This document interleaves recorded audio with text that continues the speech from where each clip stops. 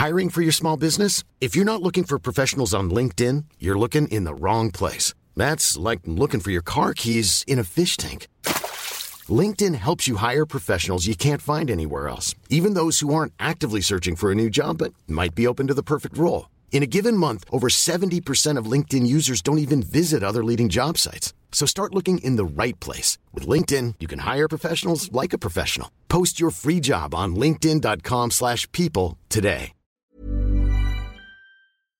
AJ, what have you been up to today? I was so sure you were going to say, AJ, what's your perfect Sunday? You were leading straight for it. What have I been up to today? I went and bought some props for the film I'm shooting on Monday and Tuesday. Just as a little tease for us, you don't have to give away too much. What's one prop you bought, and how much did it cost? I bought an elf hat for $1.50. Wow, where did you get that? The Warehouse. Where can people get a bargain like that? The Warehouse, where everyone gets a bargain, famously. Nice. Are you going to be wearing it in the film? I don't know if I'm going to be in it yet, but I have. I did buy 12 of these hats, so it wasn't just a hat. They're not all elf hats, though. So that was that $18 that set you back? No, they weren't all $1.50. It actually ended up costing $23. Okay, how does that work? Was it a variety of? Yeah, one of them was like a velvety Santa hat. That was the most expensive one for $4, and then I bought several elf hats and then several lesser Santa hats. Right, so you have like your hero hats that the main character will be wearing, and then as they get further away in the background, you just tape a bit of paper to their forehead. Yeah, exactly. That is how we do it in the film business. That's how the filmmaking works. Speaking of filmmaking, we are here today to talk about some films. Roll the intro. Stop giving us cold opens. We've never done them.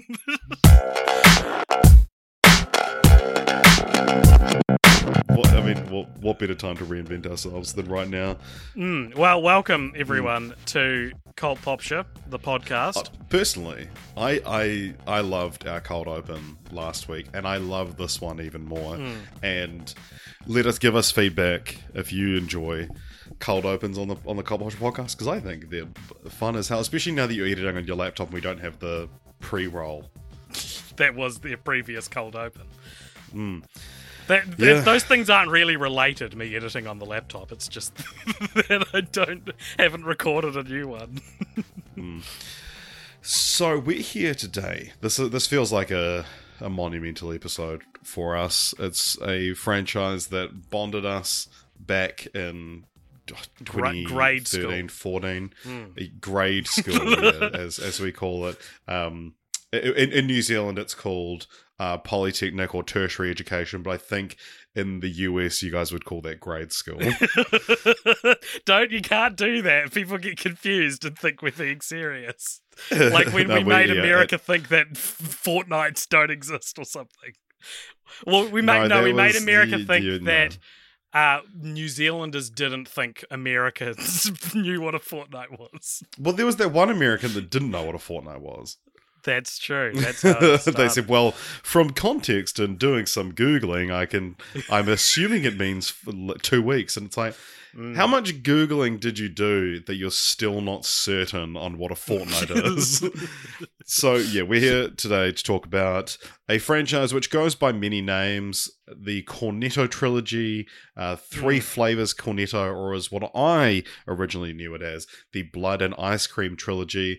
This is the Edgar Wright directed trilogy of films, which consists of Shaun of the Dead, Hot Fuzz, and The World's End. Some people, some plebeians out there might be surprised to not hear Paul listed on that, which stars the two same lead actors as these three films. That was not written and directed by Edgar Wright, so it does not count. We will, I think, it'll come up later on. And then also, obviously not a movie, but I would be remiss not to mention the TV show Spaced, which is where the sort of collaborative team behind these three films first worked together. Yes, and speaking of other pleb opinions or misconceptions, we're saying this is a franchise. This film franchise fortnights where we cover film franchises, and wouldn't it be boring if every episode was just your standard film? Sequel, Lethal Weapon 2. Yeah, exactly. We're allowed to experiment with the form And this is one of a series of film franchise Fortnite episodes which have covered what many would call a spiritual trilogy. Yeah, I would say this is an anthology franchise. Mm-hmm. How do you feel about that? Because I feel fine about it. We've talked. I would say I'm something not the one we're fighting. Yeah, we're exactly. fighting the fans. You and I both completely agree on this. But I would say something like the Red Curtain trilogy is a spiritual trilogy, or like John Carpenter's Apocalypse trilogy, where these ones that the filmmakers have been like, yeah, I'm exploring the similar themes in these movies, and they make a nice, trio or duo or whatever. And whereas I think the Three Flavors Cornetto trilogy is the Wikipedia page, which it does have a Wikipedia page for the trilogy, which is another point in its favor of being a franchise. It talks about it points out that that this is an anthology film. It's the same creative team. It's the same actors playing different characters. It's in the same way that seasons of American Horror Story are linked. More linked than some seasons of Fargo, or like all these other anthology series that everyone loves. This one counts, and it's, like you said, it's more interesting to explore different ways that you can make a franchise, rather than being purists and ignoring things like this. And like another thing that we might be remiss to not quickly mention would be, of course, the Three Colors trilogy, which this is in some grand way somewhat of a pastiche. Yeah, the Three Flavors Cornetto trilogy is a reference to the Three Colors trilogy by Krzysztof Kieslowski, which we have also covered on here. And no one made a peep when we did that, so I don't want to hear one. I guess those ones are explicitly connected, but but we better not hear a peep. All right, well, so the films we're talking about are Shaun of the Dead, Hot Fuzz, The World's End came out in 2004, 2007, and 2013. They are all directed by Edgar Wright, written by Edgar Wright and Simon Pegg, who stars in them alongside Nick Frost, and also produced by Nera Park, who I think is very infrequently mentioned when people talk about this franchise. Never heard of them. Her. I said them. Ha! Roll the tape back. I said them.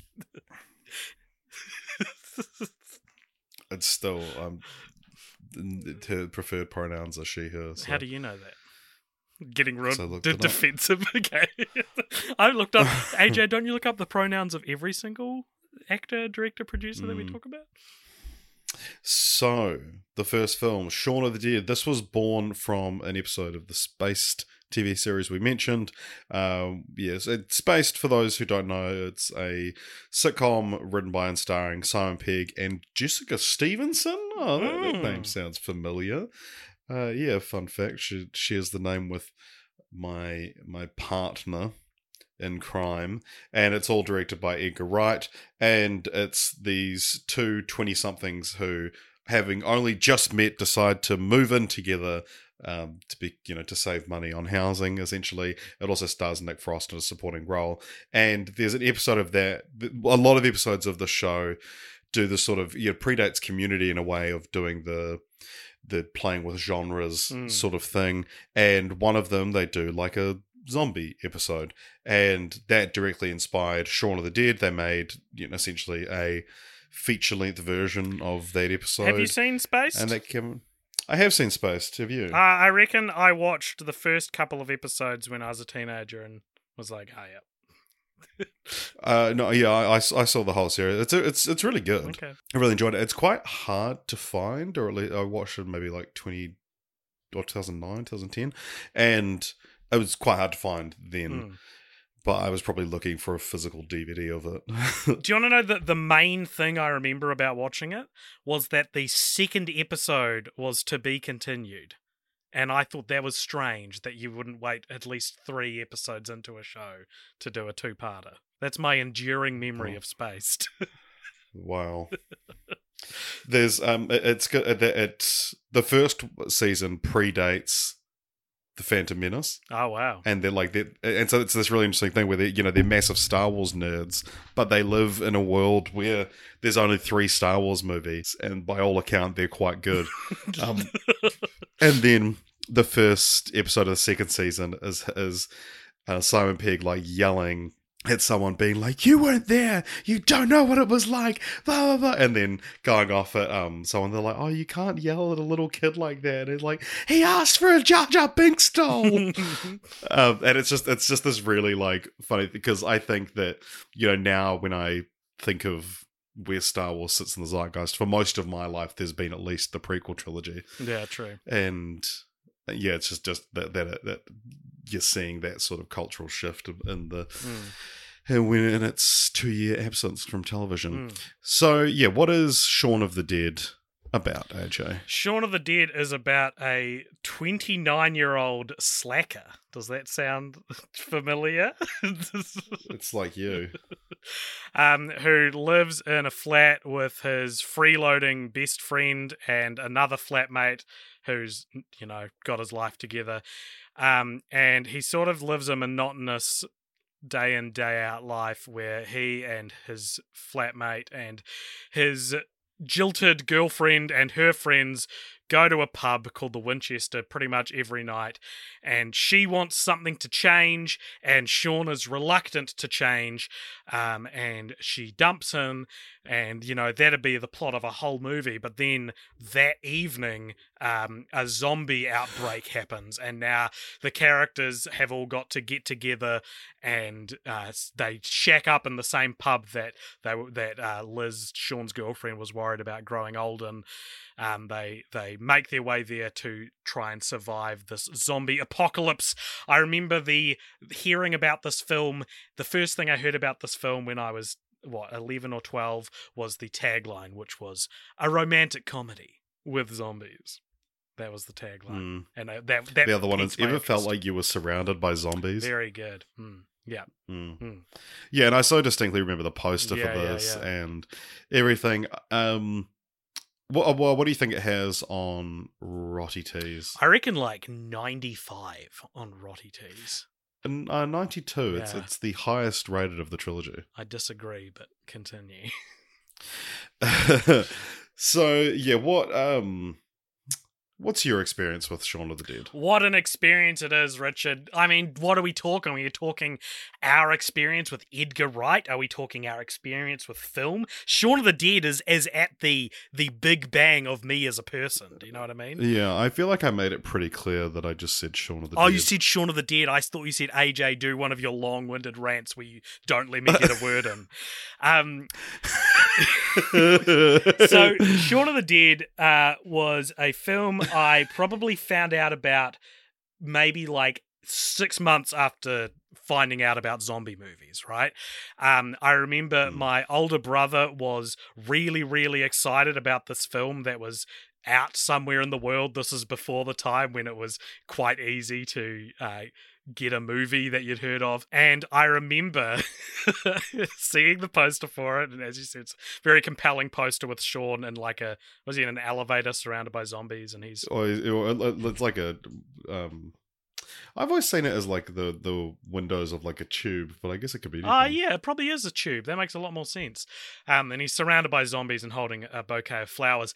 And Richard, the way that my brother conspired for us to watch this movie was a little software that is not LimeWire. It was like bootleg LimeWire. It was called BearShare. Frostwire. No, BearShare. He was like, I'm going to download this movie illegally on BearShare. And back in the day, these things took ages, and it was uploaded in 2 parts. And so he downloaded the first half of Shaun of the Dead.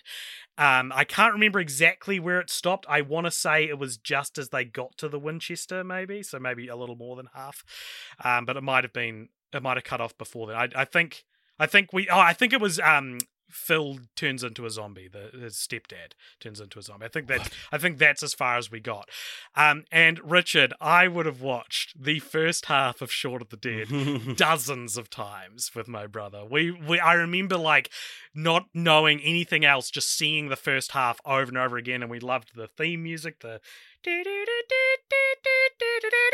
We thought that was so funny. So how long did you have between watching the first one and then watching the second half? I don't remember, but it was a while. Probably like let's say realistically, I'd say maybe like a month, maybe 2 months. Yeah. And then my brother bought it on DVD. I think he might have turned 13.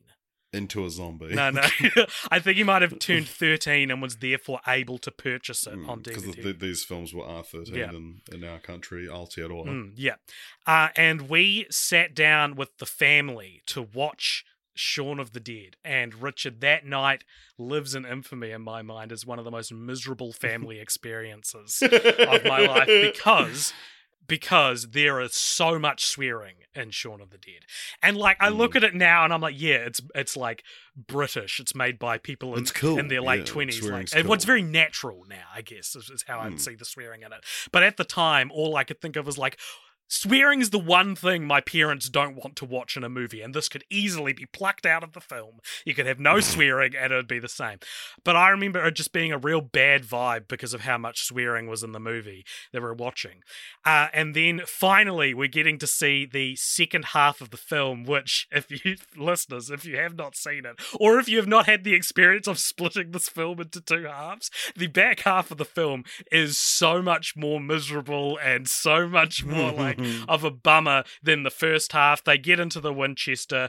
Basically, all the characters get systematically killed off one by one. Dylan Moran's character, David, gets pulled out of a window where his guts are ripped out, and what at the time was the goriest thing I had ever seen, right?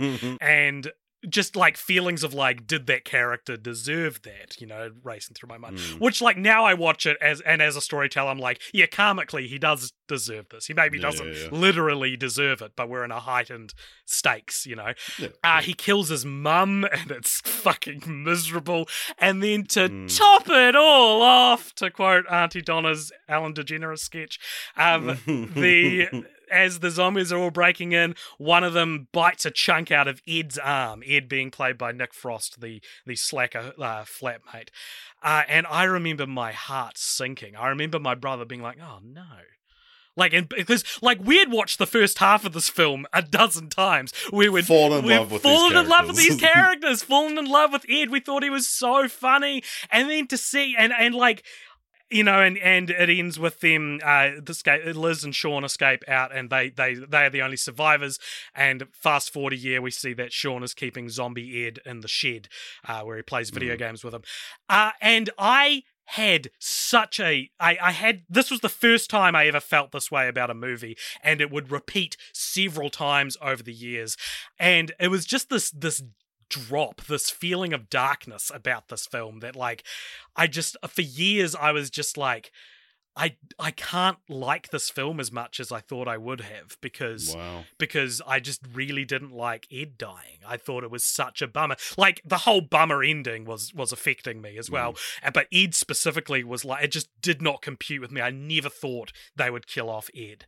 And first of all, this is a broken way to watch a film. Right, this is not how you're supposed to. I wouldn't recommend it. This is not how you should watch a film. And I think my complicated feelings for Shaun of the Dead were a direct directly because of that. Yeah.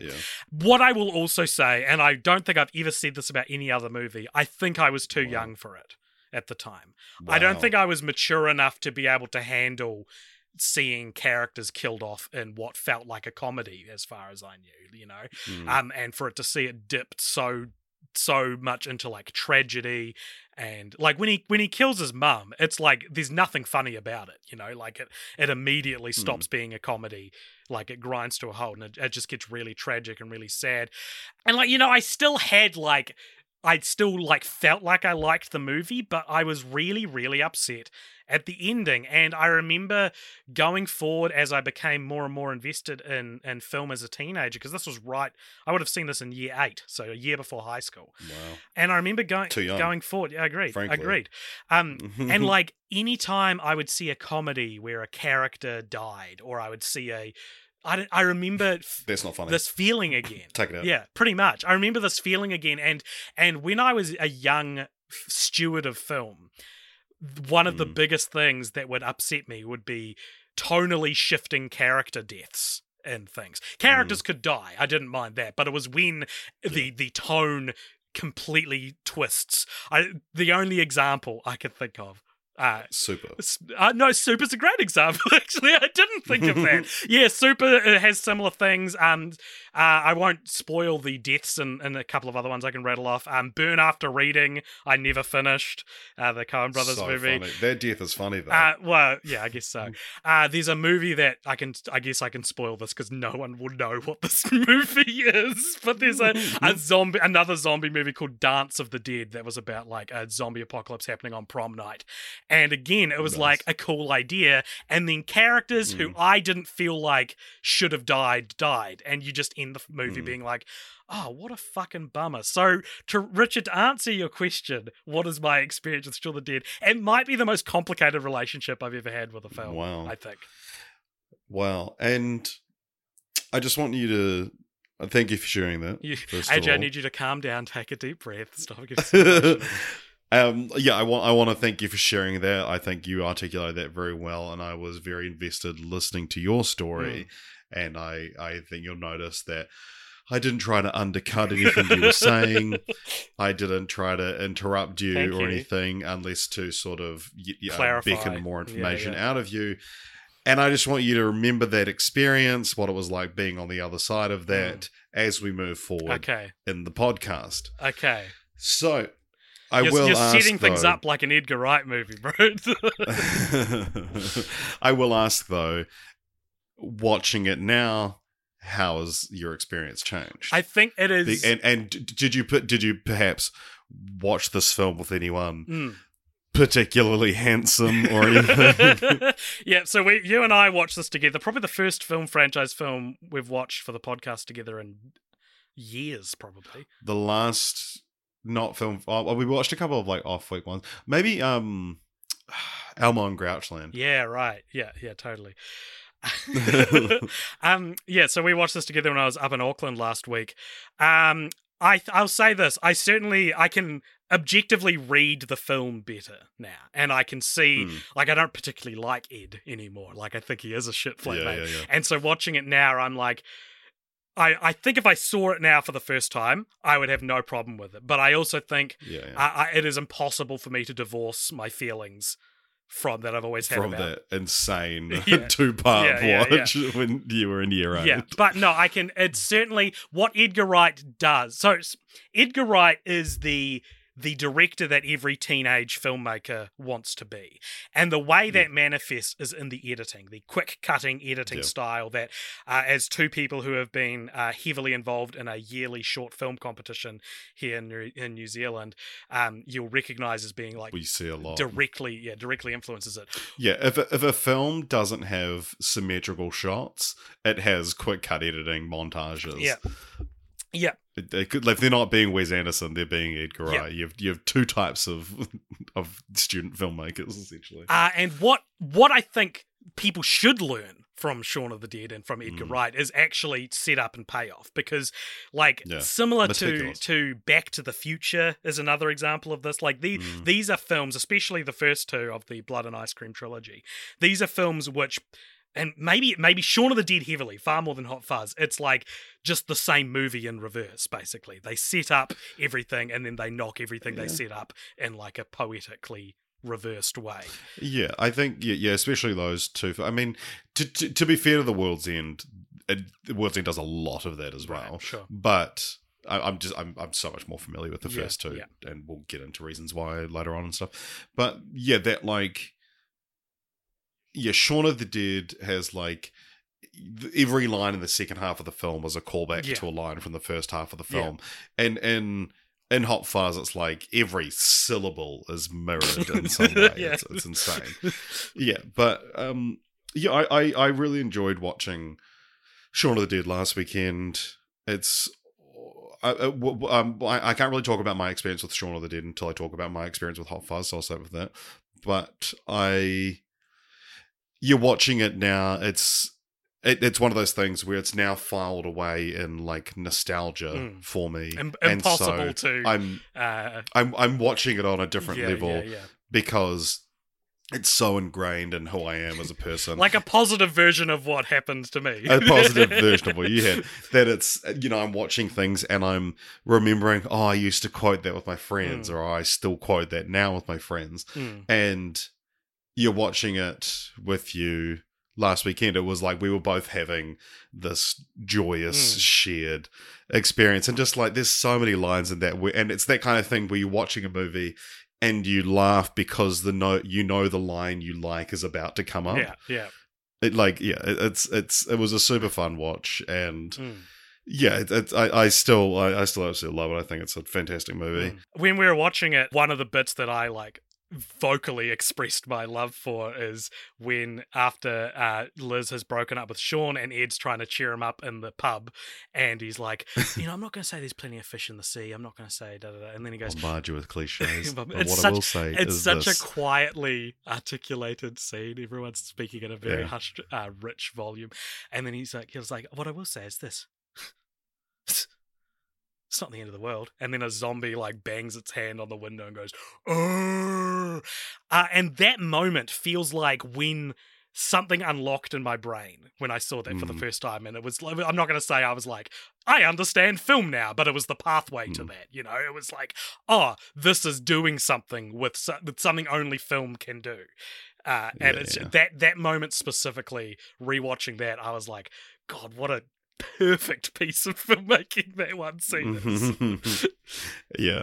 It is one of these franchises where we could just go through and list all our favorite lines, all our favorite pieces of behind the scenes trivia, and like all these films have. You turn on the subtitles, they have like a trivia track that just like throughout it points out bits of foreshadowing, other behind the scenes trivia, and it's like, to me, they're common knowledge now, and so it's like it's hard to find these are our versions of the Lord of the Rings special edition special features. I've seen every special feature from Shaun of the Dead and Hot Fuzz. I quote the bloopers. There's the funky Pete, like that they do version the TV edits. They have little compilations of them where they've changed the word fuck to funk, and there's like results and fun little scenes. I mean, it's very cliche for like we're two guys that it's like you look at us and you're like, of course we're fans of this franchise. But it doesn't make it any less special. No. Is there much more you want to say about Shaun of the Dead? I feel like there is. I guess like the difference between watching it then when I was a kid and watching it now is like I was talking about how the thing people should copy with Edgar Wright is his setups and payoffs, and like these in your face copyright. Huh? What is copyright? Copyright. What did I say? That's how they should copyright. It's just funny because copyright is a word. Copyright, I see.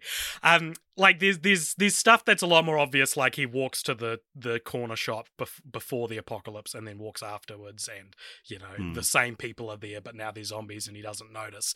But there's also things like it is really, I see it now when I see it. It's a film about growing up and like taking responsibility, being forced to take responsibility. And I think that is really interesting to see like the evolution of Ed's character, because I think I was always sad he died because he was a funny character. And now I see it as he has like zero character arc in the whole film. And that's why it's actually appropriate that he should be a zombie by the end, because he already was one. And that is the theme of Shaun of the Dead, is like we live our lives so much like zombies that, would you even notice if we became them for real? And it's, I guess, about the people that love enough to ascend that and to get out of that. It's interesting you use the word evolution there, because for something we'll get into later, but Nick Frost said that the theme of Shaun of the Dead was evolution, Hot Fuzz was devolution, and The World's End was revolution. Right. Oh yeah, that makes sense. That makes a lot of sense, actually. And I always thought that was a fun way to look at them. But yeah, man, Shaun of the Dead, what a fun. Also, for those playing at home, the cornetto flavor in this film is strawberry, because so every film has a cornetto appear, and obviously, and also features like a lot of gore, hence the term Blood and Ice Cream Trilogy. But yeah, the cornetto flavor, when it's they're hungover. The next morning, he goes to the shop to get a cornetto, and which is a hangover cure based on Edgar Wright's real experience. That's what he used as a hangover cure, apparently. And the red strawberry color represents the gore and the blood, zombie movies, I see, etc. Nice. So 3 years later, this was followed up by Hot Fuzz, and there's a segment we often forget to do called French Wise. And we're doing that now? No, I think we should forget to do it. Okay, classic. That's the real classic move. Yeah, I think it's just they had so much fun doing it. Yeah, right. And I mean, it's not. It's as tenuous of a franchise anyway that it's like you could just make a movie. The French Wise is he made a movie and then secured the budget to make another movie, and then he was like, "I'm going to connect these, and no one can stop me connecting them." Yeah. So Hot Fuzz came out in 2007, 3 years later. Once again, directed by Edgar Wright, written by Edgar Wright and Simon Pegg. This one featuring a classic blue cornetto. Whoopsie. Don't let the bloody cornetto heads hear me say that. Which are the blue obviously signifying the cops at the center of the film. And AJ, what is Hot Fuzz about? Hot Fuzz is about a police officer in London who is a policeman officer who is so good at his job that he's making all the other cops look bad, and so the chief inspector relocates him to Sanford, Gloucestershire, which is this tiny little crimeless town in the middle of England, I assume. I don't know where Gloucestershire is, but basically the idea is to get rid of him because he's making them all look bad. So he goes there, and this town has like a pristine reputation. It's won Best Village of the Year for 20 years or something like that. I don't know how many times. Yeah. There hasn't been a recorded murder in 20 years. Yeah. But as soon as he gets there, he makes an unlikely friendship with Constable Danny Butterman, who's played by Nick Frost, Nicholas Angel being Simon Pegg's character. While he's there, a lot of people start dying in horrific accidents, and Nicholas Angel suspects foul play, but everyone else is so like unfamiliar with murder that no one believes him until it sort of reaches a tipping point. Spoilers for legitimately one of my favorite movies of all time. If you haven't seen it, please go watch it first. What is eventually uncovered is that there is not just the one killer actually, but there are multiple killers. And actually, it's two killers. And the entire Neighborhood Watch Alliance, or NWA, and one of the funniest randomest jokes in this movie. Which includes Jim Broadbent's character, who's Danny's father, and everyone else's. He's the chief inspector in Sanford. They've basically been murdering anyone who's made the town look bad. And the big joke of Hot Fuzz is that it's nothing sinister. It's like, we don't like that there's a living statue busking in the street, or we don't like that this woman they're killed for the pettiest reasons. Yeah, we don't like that this woman has an annoying laugh, or that this guy's a bad actor. And it's such a fucking good idea for a reveal. For a movie. And yeah, it's a great idea for a movie like Big Town Cop. Yeah, in a small town. Yeah. Where everyone just thinks these are all coincidences. Yeah, it's such a good movie. And so eventually, Angel and the good characters, the good guys, the good cops, the good cops, the good apples. they team up and. Well, they don't really team. They team up very late in the game, but they rid Sanford of its pesky. It's not really pesky. It's totalitarian rulers, basically. Yeah. So, what do you think this one has on Rotten Tomatoes? So what? If Shaun of the Dead's 91 and that's the highest. Mm-hmm. I reckon this is. Sorry, Shaun of the Dead's 92 and that's the highest. I reckon this is the lowest rated one. Just in some twist of like infuriating fate, this will have the lowest critic score. I'm going to guess 85. It is not the lowest. It has 91. Okay. One below Shaun of the Dead. Cut all that out. Cut out my prediction. So, Hot Fuzz I mean, finally time to talk about it. This, for 15 years, not quite actually, but I've said this is my favorite movie of all time. It's, God, I mean, this is a perfect movie as far as I'm concerned. This is a phenomenal achievement in filmmaking and just a very, very beloved personal film.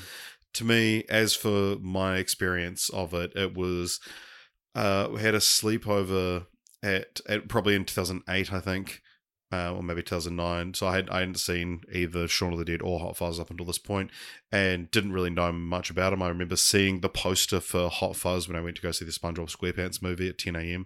and I don't know. We had a sleepover, but then it was the next morning. We were like cramped in his like the corner of my friend's little room, and he put on Hot Fuzz, and just on this like tiny little computer screen, we watched it, and oh my God, I fell in love. Like it was actually just this transformative experience for me.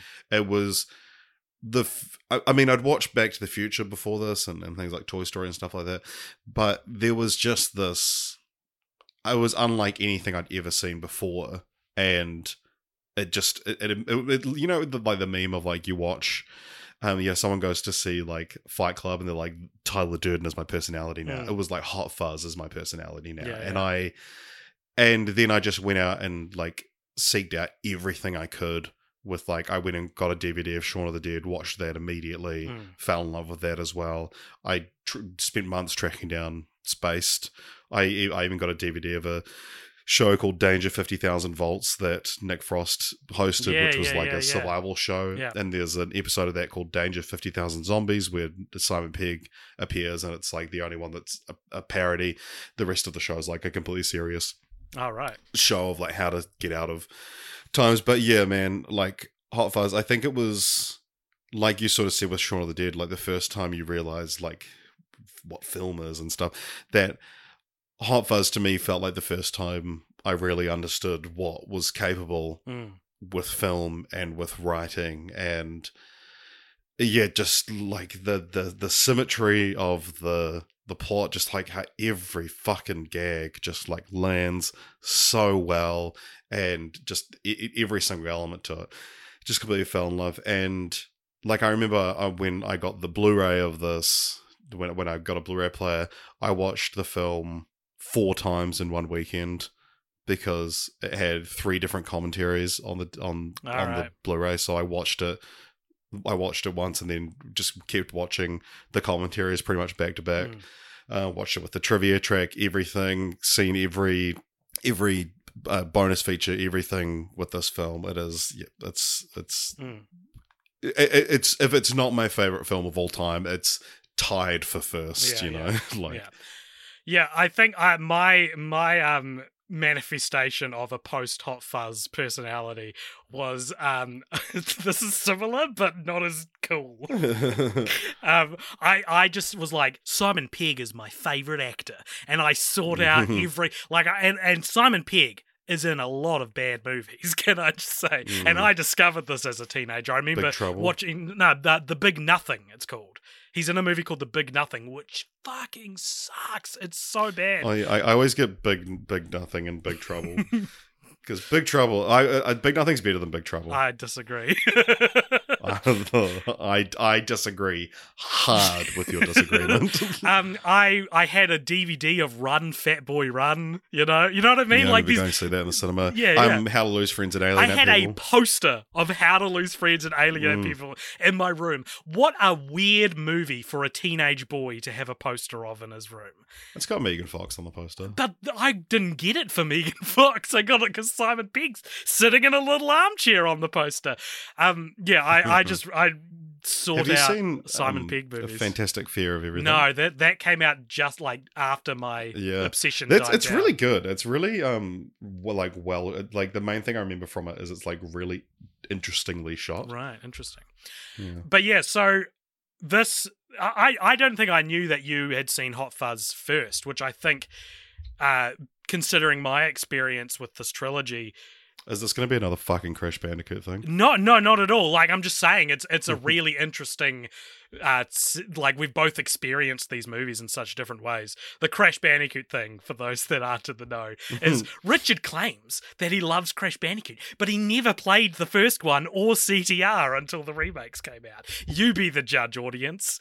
Anyway, thank you for playing along with that. My Hot Fuzz experience, my perfect Sunday, my Hot Fuzz experience was, when it came out, I remember seeing the trailer and being like, this looks fucking awesome.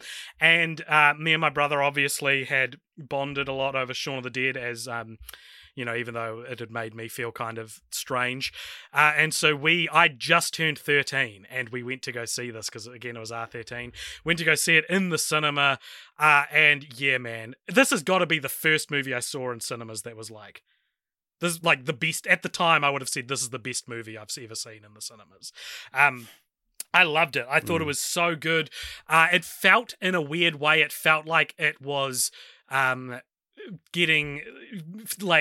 me to forgive it for the things I didn't like about Shaun of the Dead, because they make it look at the end of this film like Danny has died, Nick Frost's character, before revealing it's actually his long since passed mother's grave, and that they're actually still together and that their friendship can live on. And again, watching this movie as an adult, it's like, yeah, of course you're not going to kill the sidekick in a movie that's about the importance of friendship. But, at the time was like, oh my God, are they going to break my heart again?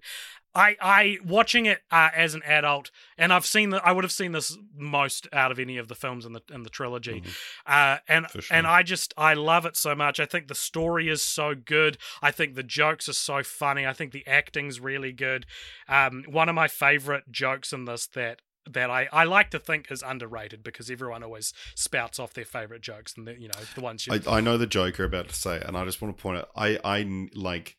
If you'd given me a pen and paper and asked me to write out the script of this film, I never would have included this joke. I don't think it ever stood out to me. I was keeping an eye out for it. I was so desperate not to miss it. Because even when you told me the joke, I couldn't picture it in my head, despite having seen this film upwards of 20 times. So it's after Nicholas Angel has discovered that the Neighborhood Watch Alliance are behind it all, and because he thinks that they've murdered everyone for a supermarket competitor conspiracy. And this whole conspiracy. Yeah, they're basically like, you're thinking about this too much, and they're talking about one of the people they killed, who was an actor who you'd seen earlier in the film perform and Romeo and Juliet, and he was really bad, and they're like, it is like, he was a terrible actor, and Nicholas Angel is like, so you murdered him for that? And they're like, well, he murdered Bill Shakespeare. And Simon Pegg, in this brilliant reaction, just goes, what? Oh, and it moves on real quick. And I feel like, it's funny that you didn't remember that, because I reckon that little joke defined my sense of humor for a long time. Yeah, I could see that. Saying what and then going, and then realizing what someone meant feels like one of the funniest things in the world to me. And like that feels like so much of what I've written since seeing this movie, so much of my sense of humor. It feels like that joke is like the dream example of what I find funny. So yeah, I love that joke. I love that the relationship at the center isn't, I don't know, again, like, you think that it tries to get you to think Danny's been killed earlier in the film. It tries to make you think that Danny has betrayed him. And like, because of Shaun of the Dead, I don't like it when I feel like a movie hurts my feelings. But what I do like is when it feels like a movie hurts my feelings and then reveals it actually didn't, which is what Hot Fuzz does. I think this is considerably better than Shaun of the Dead, in my opinion. I think it's a more chiseled version of Shaun of the Dead, and so it's a lot more admirable. I think the cast is a lot more impressive. Timothy Dalton as Mr. Skinner is so good in this. I think he's got such a great. I don't know. He's just very fun to watch. Great presence, yeah. I've always thought, because Timothy Dalton is in this, and then Pierce Brosnan is in The World's End. As like, I wonder how much Edgar Wright regrets not having Roger Moore in Shaun of the Dead, playing Phil instead of Bill Nighy. It has to. No, but then you also have to. Bill Nighy has to be in all three. Yeah, okay, but who else would Roger Moore play in Shaun of the Dead? Yeah, exactly. I've been wanting to talk to you about this all week. He'd play the bar owner. Yeah, you reckon? But even he isn't like. It needs to be slightly more substantial. I think I can just imagine Roger Moore delivering Bill Nighy's lines in Shaun of the Dead. But yeah. Hmm. Yeah, but I mean, he could play anyone. He's Roger Bloody Moore. He can do anything. I was not to just be like the podcast that just quotes the film, but the one joke really that has really stuck with me, and I quote on a weekly basis, is there's a bit when the two Andys, who are two of the detectives, both named Andrew, and also talking them as an uphill struggle, and that this is going to be insufferable for at least one listener, right? Yeah, they're talking to Nicholas Angel, and they say, but they end it with "you and your monkey," and then Danny Butterman is standing behind him, and he goes, "Did he mean me or that?" And he lifts up this like giant monkey teddy, and it's so funny, and his delivery of it is so funny, and Jess and I quote that on such a regular basis. It's always like when one of us is talking about how cute one of the cats is or something like that, and we'll be like, "Do you mean me or that?" That's adorable. But also a fun little thing that I'd be remiss not to mention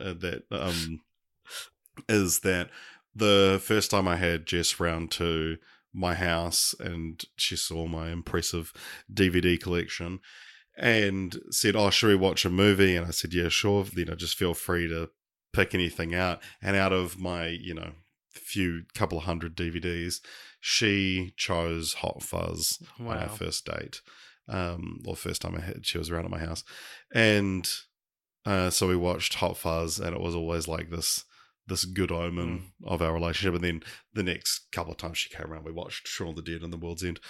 But that's like a cute little thing, and just another way that this film is important to me. I think there is something that maybe needs to be discussed as well with the difference between myself since the last time I watched this film and watching it for the podcast. Yeah, you're a big ACAB guy. I'm a big ACAB guy now. And I was thinking about that going in, like, because there are instances where, like, I find certain movies or shows harder to watch now that I don't see the police as now that you're a big ACAB guy, uniform positive force. And so I was wondering, is Hot Fuzz a movie that is, proudly propaganda almost? Is it going to affect it? And what I realized halfway through is, like, I can't forgive it the whole way because it is still about cops, but it is also about cops abusing their power and abusing, like, like the main bad guy in the film is the chief inspector. So it's still like there's this element of it that I wonder, is it still like, could you claim this is in some part a movie that is aware of the social injustices that the cops have been responsible for over history? Because, like, the oppressive arm of the law operates ultimately in Hot Fuzz and in Sanford in the same way that we would criticize it for in real life. So that's me justifying it to myself that I'm still allowed to like this movie. Nice. Yeah, I mean, you're allowed to like whatever you want, whether it be cops or not. Okay, thank you very much. You're allowed to like cops. Thank you for the permission. Oh, man, I mean, God, I feel like we could, and you and I have talked about this film for hours before. One thing I do want to talk about with you, like, we talk about titles a lot on this podcast, and I think we may have had this exact conversation on the podcast at some point. Yesterday. no, we've done it on we had pod. this discussion off pod yesterday, but I mean, every time you start a sentence, it sounds like my perfect Sunday. It sounds like you've been influenced so completely by that line. So I feel like you won't have much to say about The World's End. As a title? Yeah. I mean, not really, I guess.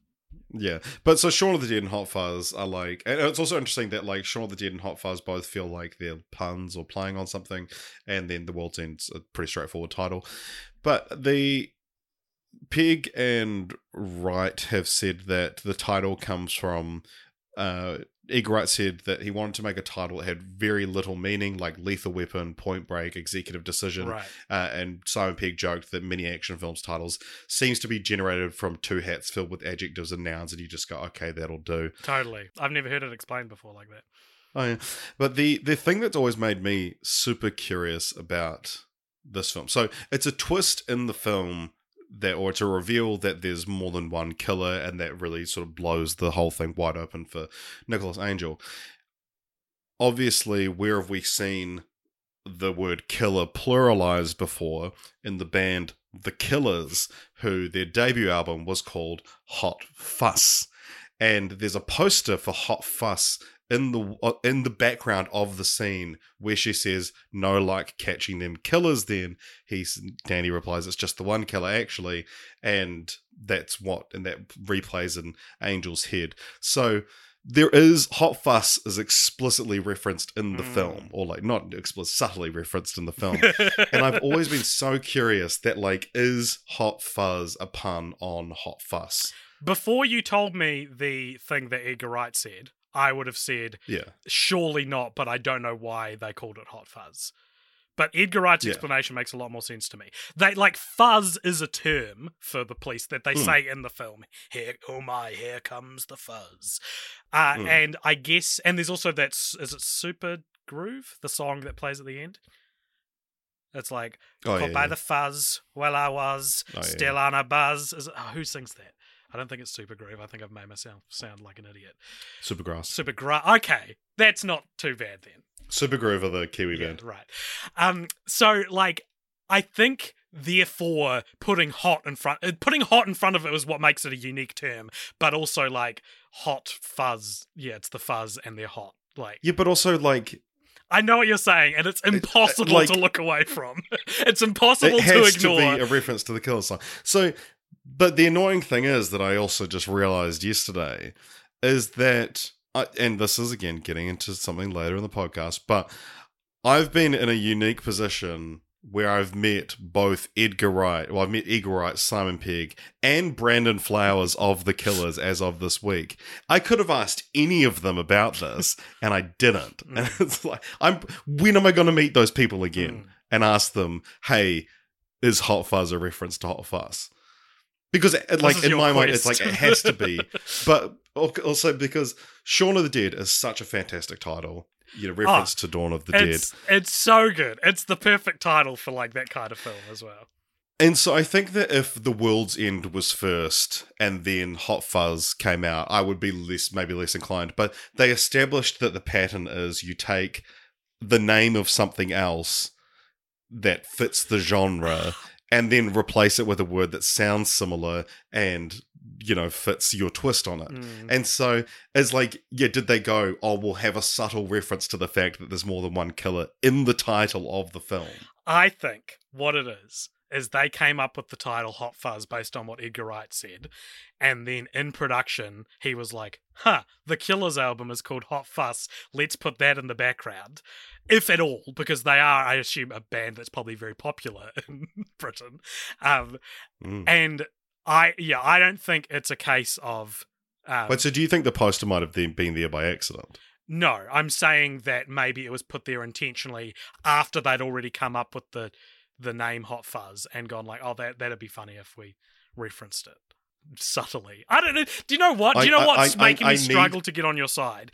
Is that it is such a minor thing in the background, and beyond the thing you've discovered that it's about multiple killers, there's nothing else connecting it to. Like, if you're going to have a pun for a title, it needs more basis than... Well, this is my point. Yeah. Right, so you're saying it needs more... Be a so why do it? I see. Like, I see why you're so conflicted it's now. Too clearly a pun, but also why? Yeah. Well, my answer to that is I don't think it is intentionally being a pun, I guess. No, it has to be. It has to be, though. Are there any of these people on Twitter? Can we start a fucking... I think I've tweeted Edgar Wright before. About this? We just start doing this again. Yeah. I think did he like liked a tweet Cult Popture made or replied to something, and then it was like, Edgar, is it a reference to? That's so funny. Now that we've got your attention, Nice. I don't know. Like people, is there any other explanation for? I mean, I feel like there is. Why would you not just confirm it? What is your problem that Hot Fuss is referenced in the film? Do you think the film should have been called something else? I don't think I have a problem with either of those elements. Let me rephrase that. If there was not a poster of Hot Fuss in this film, would you feel like this theory still had? I think that would make it more infuriating because it being in the film is like, I'm so sure of this. I just need confirmation from Edgar or Simon. If it wasn't in the film, I would be like, do they even know? Like, it would add an extra layer to an extra depth to my rabbit hole. Because I'd be like, it so obviously is right, but they've never confirmed it. Are they even aware of it? Mr. Brightside was huge in the UK. It was like, it's in the chart for like 500 weeks. So obviously they know the album Hot Fuss.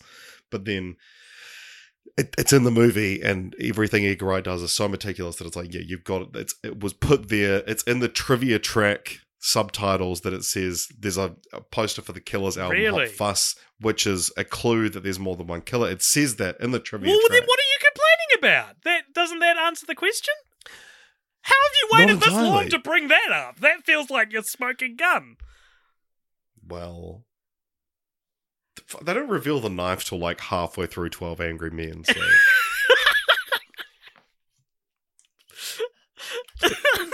Yeah, okay. Good point. Yeah, I watched this film last night with a friend of mine who I hadn't seen in like 5 years because she'd be living in London, but she was telling me that when they were just sort of, you know, doing as people who live in London do, just tour around, and they were in this small town in the UK, and then it was like on their last day there, they were like, I just realized why this looks familiar, and they realized they'd been staying in Sandford and hadn't realized, and then were like, oh my god, like, yeah, this is this place and this is this place, and I think it was inside one of the pubs that they were finally like, holy fuck, I know where this is. So Sandford is just a real place. It's not a real place, but like when but it was, they're staying in the town that was renamed. Yeah, that was used for it, which I could probably find. Wells in Somerset. Nice. Somerset, He's not Judge, Judy, and Executioner. Yeah. One thing we haven't mentioned that's another through line of these films is the fence gag. Yes, right. So in Shaun of the Dead, there's a bit where they take a shortcut to get to the Winchester, and he's like, what does he say? What's the matter? You've never taken a shortcut before. And he goes in to jump over a fence, and the fence, what happens? Does it fall down? Yeah, so it falls down. He looks like an idiot. In Hot Fuzz, he goes, what's the matter, Danny? You've never taken a shortcut before, and does like a front flip over the the fence. He flips over like 3 different fences. Yeah. And what is like, as somewhat of a filmmaker now, you can see like there are multiple men dressed up like Simon Pegg and just acting as stunt doubles for that. Actually, Pegg did 3 of the flips. So he vaults over 3 and then does a flip over the 4th. It's a stuntman on the 4th, and then Danny goes to run through it and just trips and falls straight through the fence. And it's so fucking funny. And then Nick Frost looks back at the camera. Danny looks back. And that's to prove that it was actually Nick Frost that did it. That's why the actor Nick Frost made the decision that Danny would look back. Is to prove that he did that pratfall.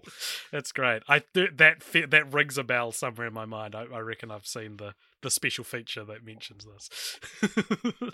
Yeah, that's so good. And then there's obviously a fence gag in The World's End as well, which is very similar to the one in Shaun of the Dead, that he tries to jump over a fence and the whole fence falls down. So that is Hot Fuzz. Any last words? God, this is one that I could just reel off trivia at you. Yeah, but also like hours. that's this is trivia people probably know, and I think but it is. I hate these episodes like this where it's like there's so comprehensive like stuff to cover, and it's a favorite for many people listening. They go, "Oh, I'm surprised you didn't mention this piece of obscure trivia." what It's like, else? trust me, whatever you have to say about any of these films, I know it already. What I think I defy you, listener, to tell me something I didn't know about this franchise. I think at the center of our podcast, though, is a discussion about how these films work in tandem with each other, how a franchise works in tandem with each other. And so it's less about, like, rattling off trivia, which we do, but, like, it's more about how these things work in the pantheon of franchises, I think. Yeah. And talking about titles a lot. Of course. So, 6 years later, we had... 6 long years, 6 long years, yeah. We had The World's End. This was a movie whose title was confirmed in a year after Hot Fuzz, it feels like. And there was a time in my life where, and I think I've mentioned this before, where I never thought this was going to come out. And it was next to what would eventually be The Dark Knight Rises and what still isn't 28 months later as the third parts of trilogies that, as a teenager... Those 3 specifically, so desperately wanting them to come out, and fucking 28 months later is still the only one. But every 3 years there'll be an article. Yeah, they just got a writer or something like that. Or I think we could see us doing another one. But yeah, this obviously took longer than The Dark Knight Rises to come out. So. Yeah, it is. Yeah, it is that interesting thing where it's like when I discovered this franchise, there was already Shaun of the Dead and Hot Fuzz, and then it feels like such a significant portion of my life was spent waiting for the two. For the gap between these two. And then it's like I came of age in this time. I finished high school, finished my theatre company, and then I was now at broadcasting school when The World's End came out. Though, I would be remiss not to mention Paul, which is written by Simon Pegg and Nick Frost, and also produced by Nera Park, but not directed by Edgar Wright. He had nothing to do with it, and so... Yeah, some people sort of incorrectly assume it's part of it or it's related in some way. I was always kind of annoyed they even did it. Yeah, because it's also like a sci-fi one. We knew that the third one was going to be a Mint Cornetto referring to like the little green man. And then, they make Paul, which is a very Americanized version of Seth Rogen. It's got Seth Rogen as the voice of an alien. I don't dislike Paul, I'll say. I'll need to see it again as a non-Christian. I remember at the time being like, "Oh, fuck off." Why do they have to make fun of Christianity in the movie? Yeah. But I do. It does have one of my favorite lines in the history of film in it. Bill Hader plays like this, FBI agent chasing people down and chasing the main characters down, and then one of them is like, Bill Hader's like, pull over the car, and he goes, "I'm on a mission from God," and Bill Hader says, "Tell him you failed," and shoots him, and it's just very cool. I just love that line. It's right up there with just the one killer, actually. Yeah, so, Paul always it annoyed me. It like messed with my want for everything to be neat and tidy when Paul came out. Yeah, absolutely. Like, to the untrained eye, this is absolutely the next one, Yeah. It is one of those things that's like, oh, people don't understand. People need to know. Yeah. I didn't even see it in theaters. I waited till it was out. I remember going to see Paul in theaters, and I had a crush. I knew her. I had a crush on the girl that worked at the movie theater, and I was with 2 friends, and I made a fucking beeline for the movies. I was like determined to get there to talk to her, and then she wasn't working, and then she was on her break, and then they were like, "Yeah, there was a girl who tried to wave you down and said your name, and you just walked right past her, who was like at the food court at the mall." No. But yeah, The World's End did eventually come out in 2013. What is it about, AJ? It is about a slacker named Gary King, who was once the best guy in high school when he was a teenager, and he had this group of friends, and on the last day of school, after school was out, I guess, they tried to do the Golden Mile, which is a pub crawl of the 12 pubs in their little town. New Haven? Newton Haven. Newton Haven. And they never completed it, and then everyone grew up and got all mature except for Gary, who's played by Simon Pegg, and something stirs in him, and he decides it's time to get the band back together, and so he gets all the guys back who are much more mature and moved on to try. They somehow convinces them to try and do the Golden Mile again. The actors you've got, most significantly, you've got Nick Frost, who plays Andy Knightley, and you've got Martin Freeman, who plays Oliver Chamberlain. And then you also have Paddy Considine as Stephen Prince and Eddie Marsan as Peter Page. They've all got, Knights of the Round Table. I'm Sandra, and I'm just the professional your small business was looking for. But you didn't hire me because you didn't use LinkedIn Jobs. LinkedIn has professionals you can't find anywhere else, including those who aren't actively looking for a new job, but might be open to the perfect role, like me. In a given month, over 70% of LinkedIn users don't visit other leading job sites. So if you're not looking on LinkedIn, you'll miss out on great candidates like Sandra. Start hiring professionals like a professional. Post your free job on linkedin.com/people today. Type names led by Gary King, and then you've got Knight, Prince, Chamberlain, Page. And so it's sort of like a movie about how everyone's just basically fucking sick of Gary King. And then at some point during the movie, they learn that most of the town has been replaced with robot replicants of who they once knew, and they find themselves entangled in a intergalactic situation whilst also desperately trying to finish their beer run. And so, yeah, the sort of theme of this one, I guess, is that when you go back to the town you grew up in and you realize, this is different, and then you realize, oh no, it's actually me that's changed. The idea is, no, what if the town actually did change? Right, I see. And this, I believe, has 89% on Rotten Tomatoes. I looked it up. Wow. Yeah. So, I want to tell you, AJ, about my experience with this film, and I do not want to be interrupted at any point in this, because this is such an important story to me. Everyone has like one really good story that it's like, this is a good story. You have your Brett McKenzie twice story. I have this one, okay? Oh, you're telling not the story you've been teasing for 7 years where I... This is the same story, don't interrupt. Okay. Sorry. So... I'm moving away from the mic, just to paint the picture. The World's End, and I so distinctly remember the trailer for this movie coming out and finding out what the movie was going to look like and all the stuff, and it was, again, like you thought it might never come out, and then finally seeing the trailer was like, oh my god, like I can't believe this is happening. So 2013 rolls around, the film is coming out in just over a week, can't wait, super excited, concluding a trilogy that the first two parts are two of my favorite films of all time.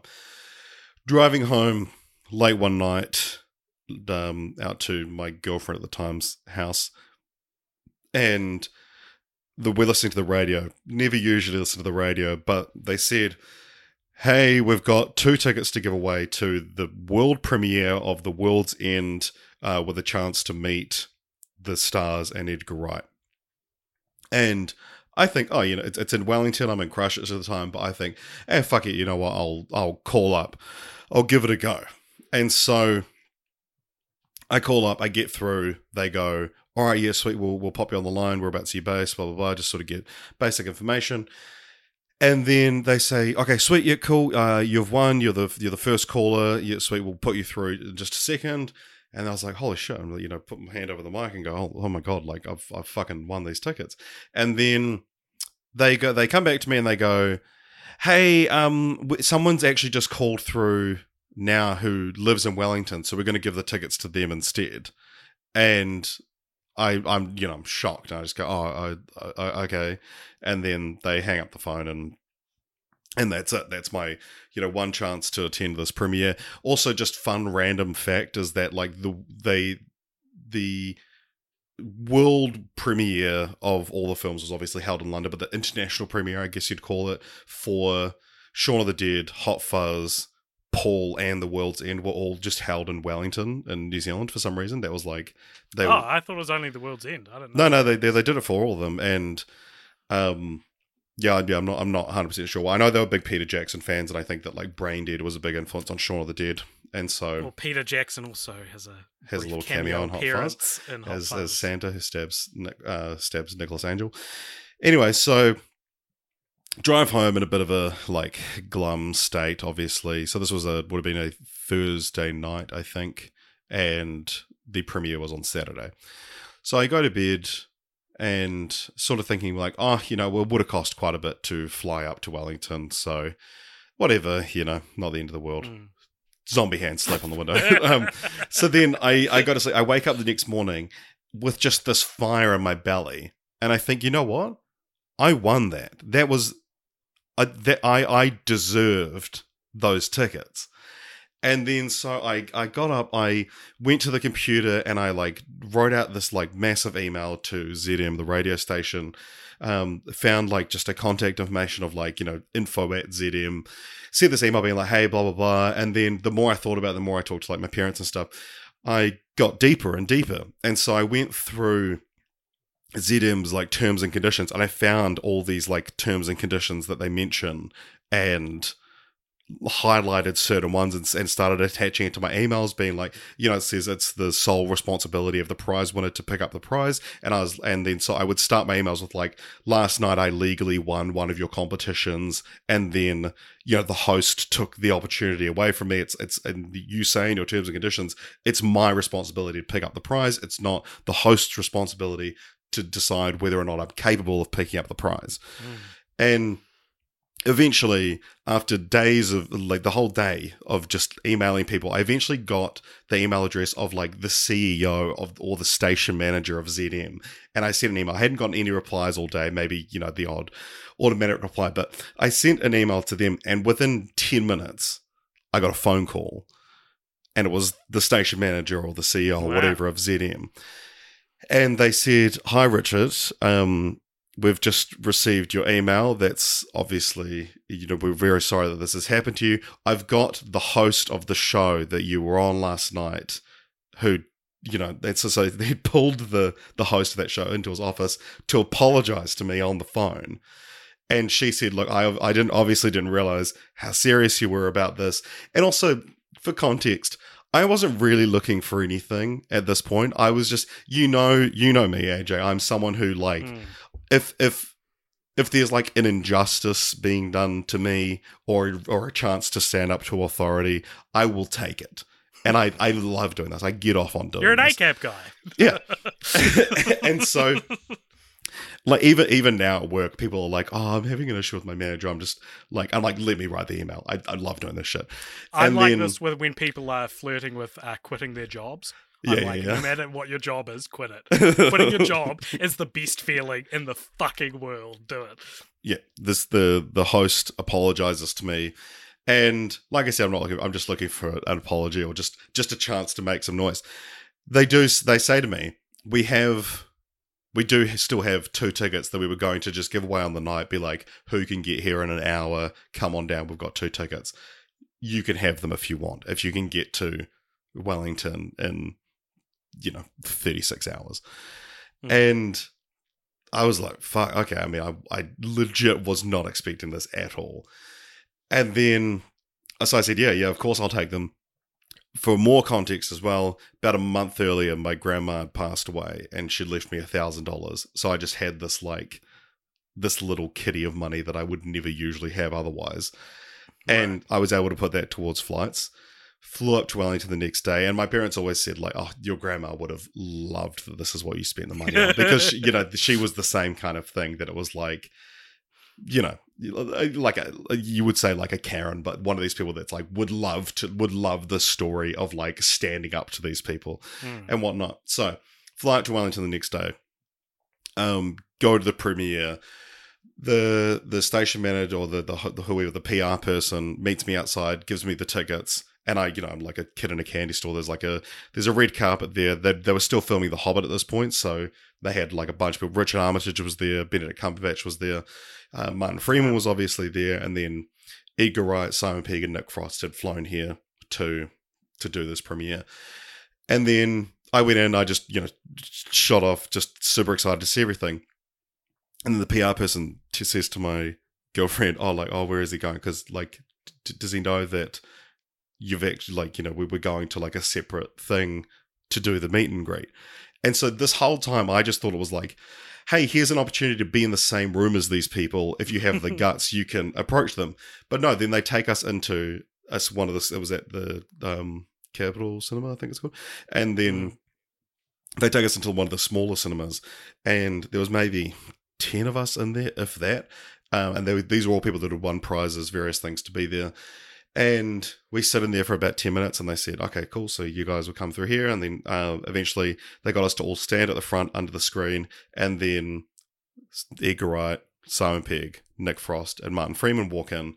And they walk in, they take photos with all of us, they sign all our stuff. Edgar Wright was the first one I spoke to. He signed something for me.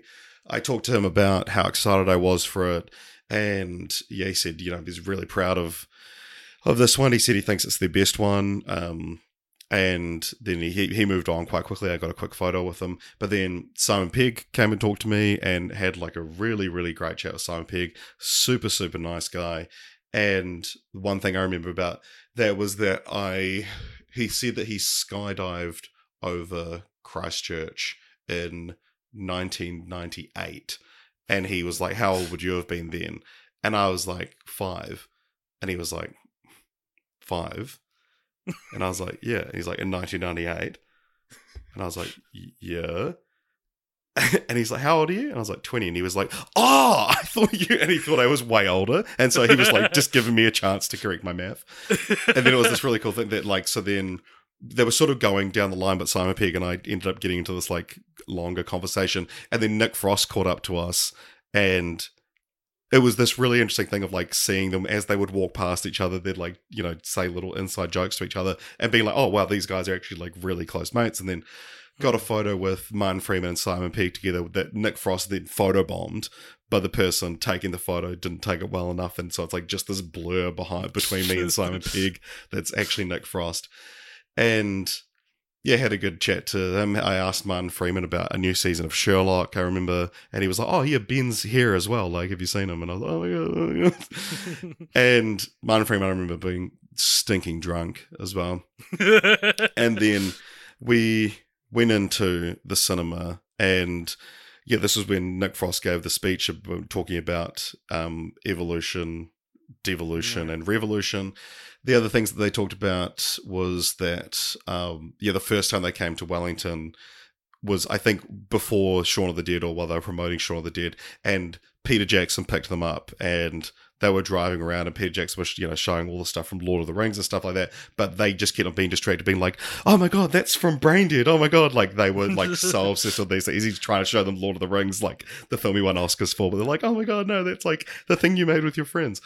And I remember the last sort of thing they said before the film started, Nick Frost talked about how he doesn't often get a chance to show off his Winston Churchill impression, but he's going to do it now.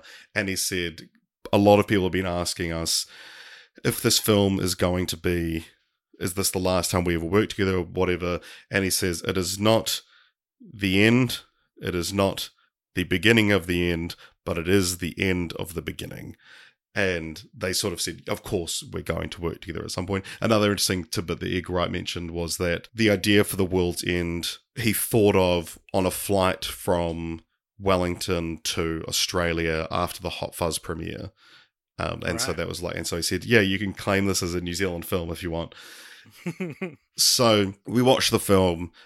To this day, it's one of the greatest cinema going experiences I've ever had. Obviously, so much other stuff affects this. That whole night, that whole story leading up to this affects my first go watching this in the cinema. You're watching it with the most diehard fans who are picking up on, oh, that's Michael Smiley playing Reverend Green. He was Tyres and Spaced. There's Mark Heap is one of the barkeep owner, the pub owners, and he's like the last main character from Spaced to appear in one of these films. So he got a little cheer when he was on screen. And the arcade machine, it appears in all three films. They walk past and it goes dun dun dun dun dun dun. It's like really brief, fleeting. And so like just all these like subtle little references. Every joke landed like super hard, and obviously just there's electricity in the atmosphere being in the same place as all these people.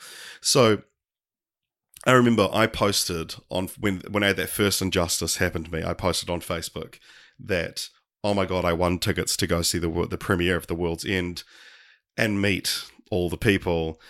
And then ZDM took it away from me, and all these people commented. I remember specifically you, AJ, commented, us not being like super close friends at the time, but you commented being like, oh my God, Richard, are you okay? And then I commented later on being like, update, they're sending me to, well, I'm going to Wellington and it's happening now. And I remember you conspicuously didn't like that or react to it in any way. And you and I had bonded over Shaun of the Dead and Hot Fuzz at this point already. And I knew you knew how much this meant to me. I knew how much it would mean to you, how much, like, how happy you would be for me, or how jealous you would be, or how much you would want to be in my place. Anything. And I was just so excited to talk to you about this amazing experience I'd had. And then I got back to broadcaster school on Monday after like 10 hours in Wellington Airport, which was such a horrible experience. Corey Monteith died while I was at the airport. I just remember that. But our flight was delayed so long, and we went to the airport early to be like, oh, we'll just kill time by going to the airport. If you're ever thinking that at Wellington Airport, don't do it. It's the most fucking boring airport in the country. But then our flight was delayed, so we ended up spending like 10 hours there. Get to broadcasting school the next day. I'm there. I'm on cloud nine. I've had the greatest weekend of my life. I've been telling everyone about it. And then in walks my friend AJ and our friend Connor. And Connor comes up to me and you guys are standing together. And I'm like bursting with excitement to tell you about this. And Connor says, oh my God, Richard, how was it? I told him, blah, blah, blah. I said, oh my God, it was incredible. And then I turned to you because I knew you were obviously going to ask something. And you looked up at me and you said, your nose hairs are real long. And then you walked away. And that is the story I've been dying to get off my chest since this podcast started. And thank you for not spoiling it, because I've been terrified the last 2 weeks that you would jump in there with the nose hairs punchline before I got to it.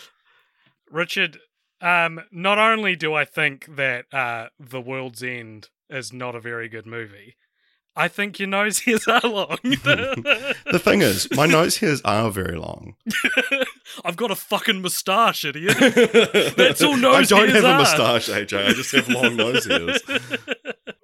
Imagine if I now revealed my side of the story and I'd like had some horrific nose hair related personal issue happen. And the truth is, I don't remember that happening. I don't remember. I've always known you met them, and I don't even remember like feeling jealous about it. I'm not saying I didn't. I'm saying I don't have like this memory of being super jealous about it. But I don't remember the story. And you never remember nice things I do. You always remember when I tell you your nose hairs are too long. But it was just such like because I think I just took it as like, okay, he's clearly very jealous and isn't ready to talk to me about this. Fair enough. But yeah, and because I remember... It doesn't seem like something I would do, but... Yeah, well, I know that like our relationship, like even now with like watching films before another person that like we're both really anticipating, is that like we don't like to know what the other person thinks about it where possible. And so I think that's specifically you and me, not like everyone. Oh no, yeah, that's what I'm saying. I think and it's because we know each other's tastes. Yeah. I think that there's probably an element of at that time that you didn't want me to talk about the film. That's probably what it was. Yeah. That's honestly probably more likely than me not being happy for you that you'd... Yeah, no, and I get that, and I wasn't going to spoil the film for you, but I didn't need my nose hairs attacked. Well, I think you did because they were extremely long. I thought you didn't remember it. So, what are we talking? Like, I think it's so interesting you telling us that story and talking about how the crowd was right and like everyone's laughing at all the jokes. I didn't say the crowd was right.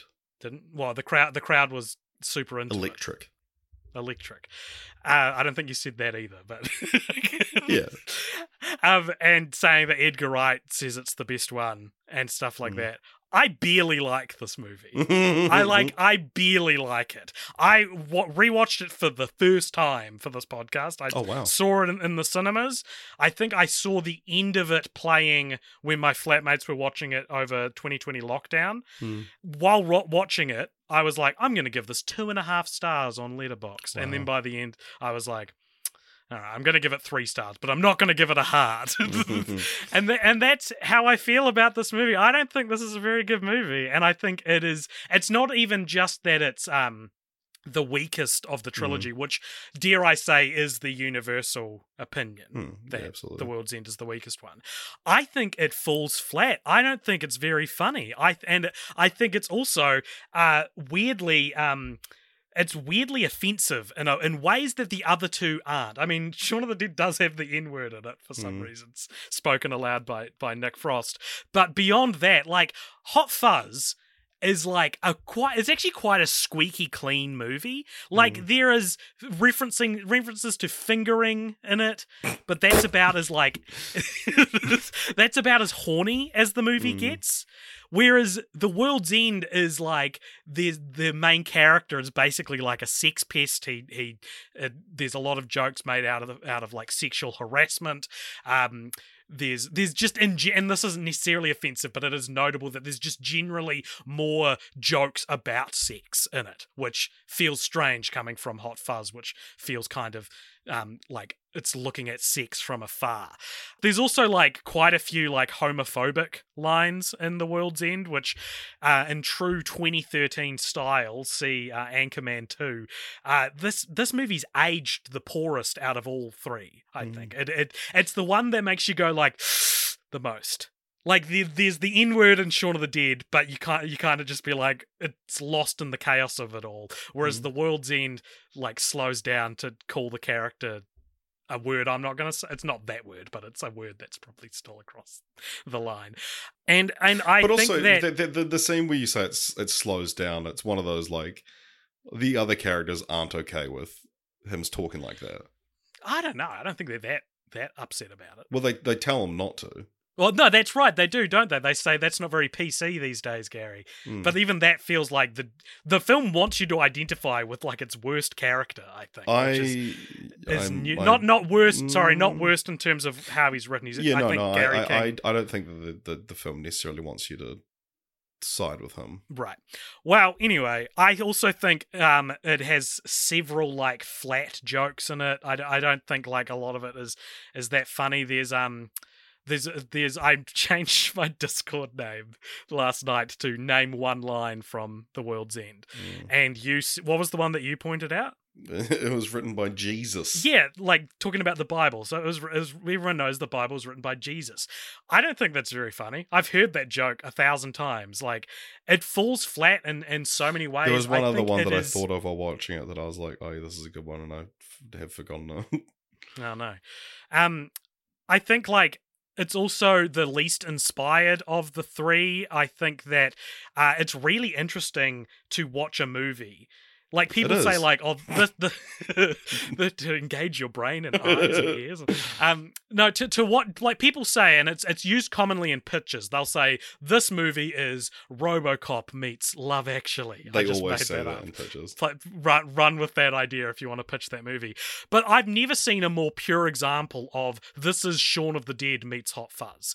And it's almost like he's playing Mad Libs with the previous two films and seeing what, because it's about a slacker in a small town who and the town is being invaded by like a supernatural or science fictional force, and it's about growing up, and it's you know what I mean, like these elements plucked from both films.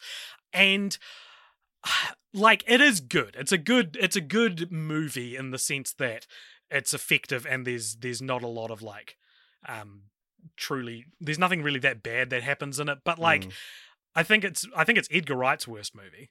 I'll say that. I think it's his weakest film, and I think like the one thing that I was thinking of, like how I would change the movie, like what I would do to change it. And one thing is, I think it's really weird that the blue-blooded robots, or whatever they want to, blanks they call them, they are not hinted at or signposted or anything in the first like hour of the movie. It is like a tonal shock when they show up. The only reason I wasn't that when I first watched it, that my mind wasn't completely blown, is because it's an Edgar Wright movie and I've heard it's a science fiction movie. I saw it with someone who, because I went when it came out as well, and went with someone who was like, oh, I know nothing about, like, I've never heard of this film, didn't know Hot Fuzz or Shaun of the Dead, and went along, and when he tackles the kid into the urinal and his head pops off, she like audibly yelped. Was not expecting it to take a violent turn at all. Yeah.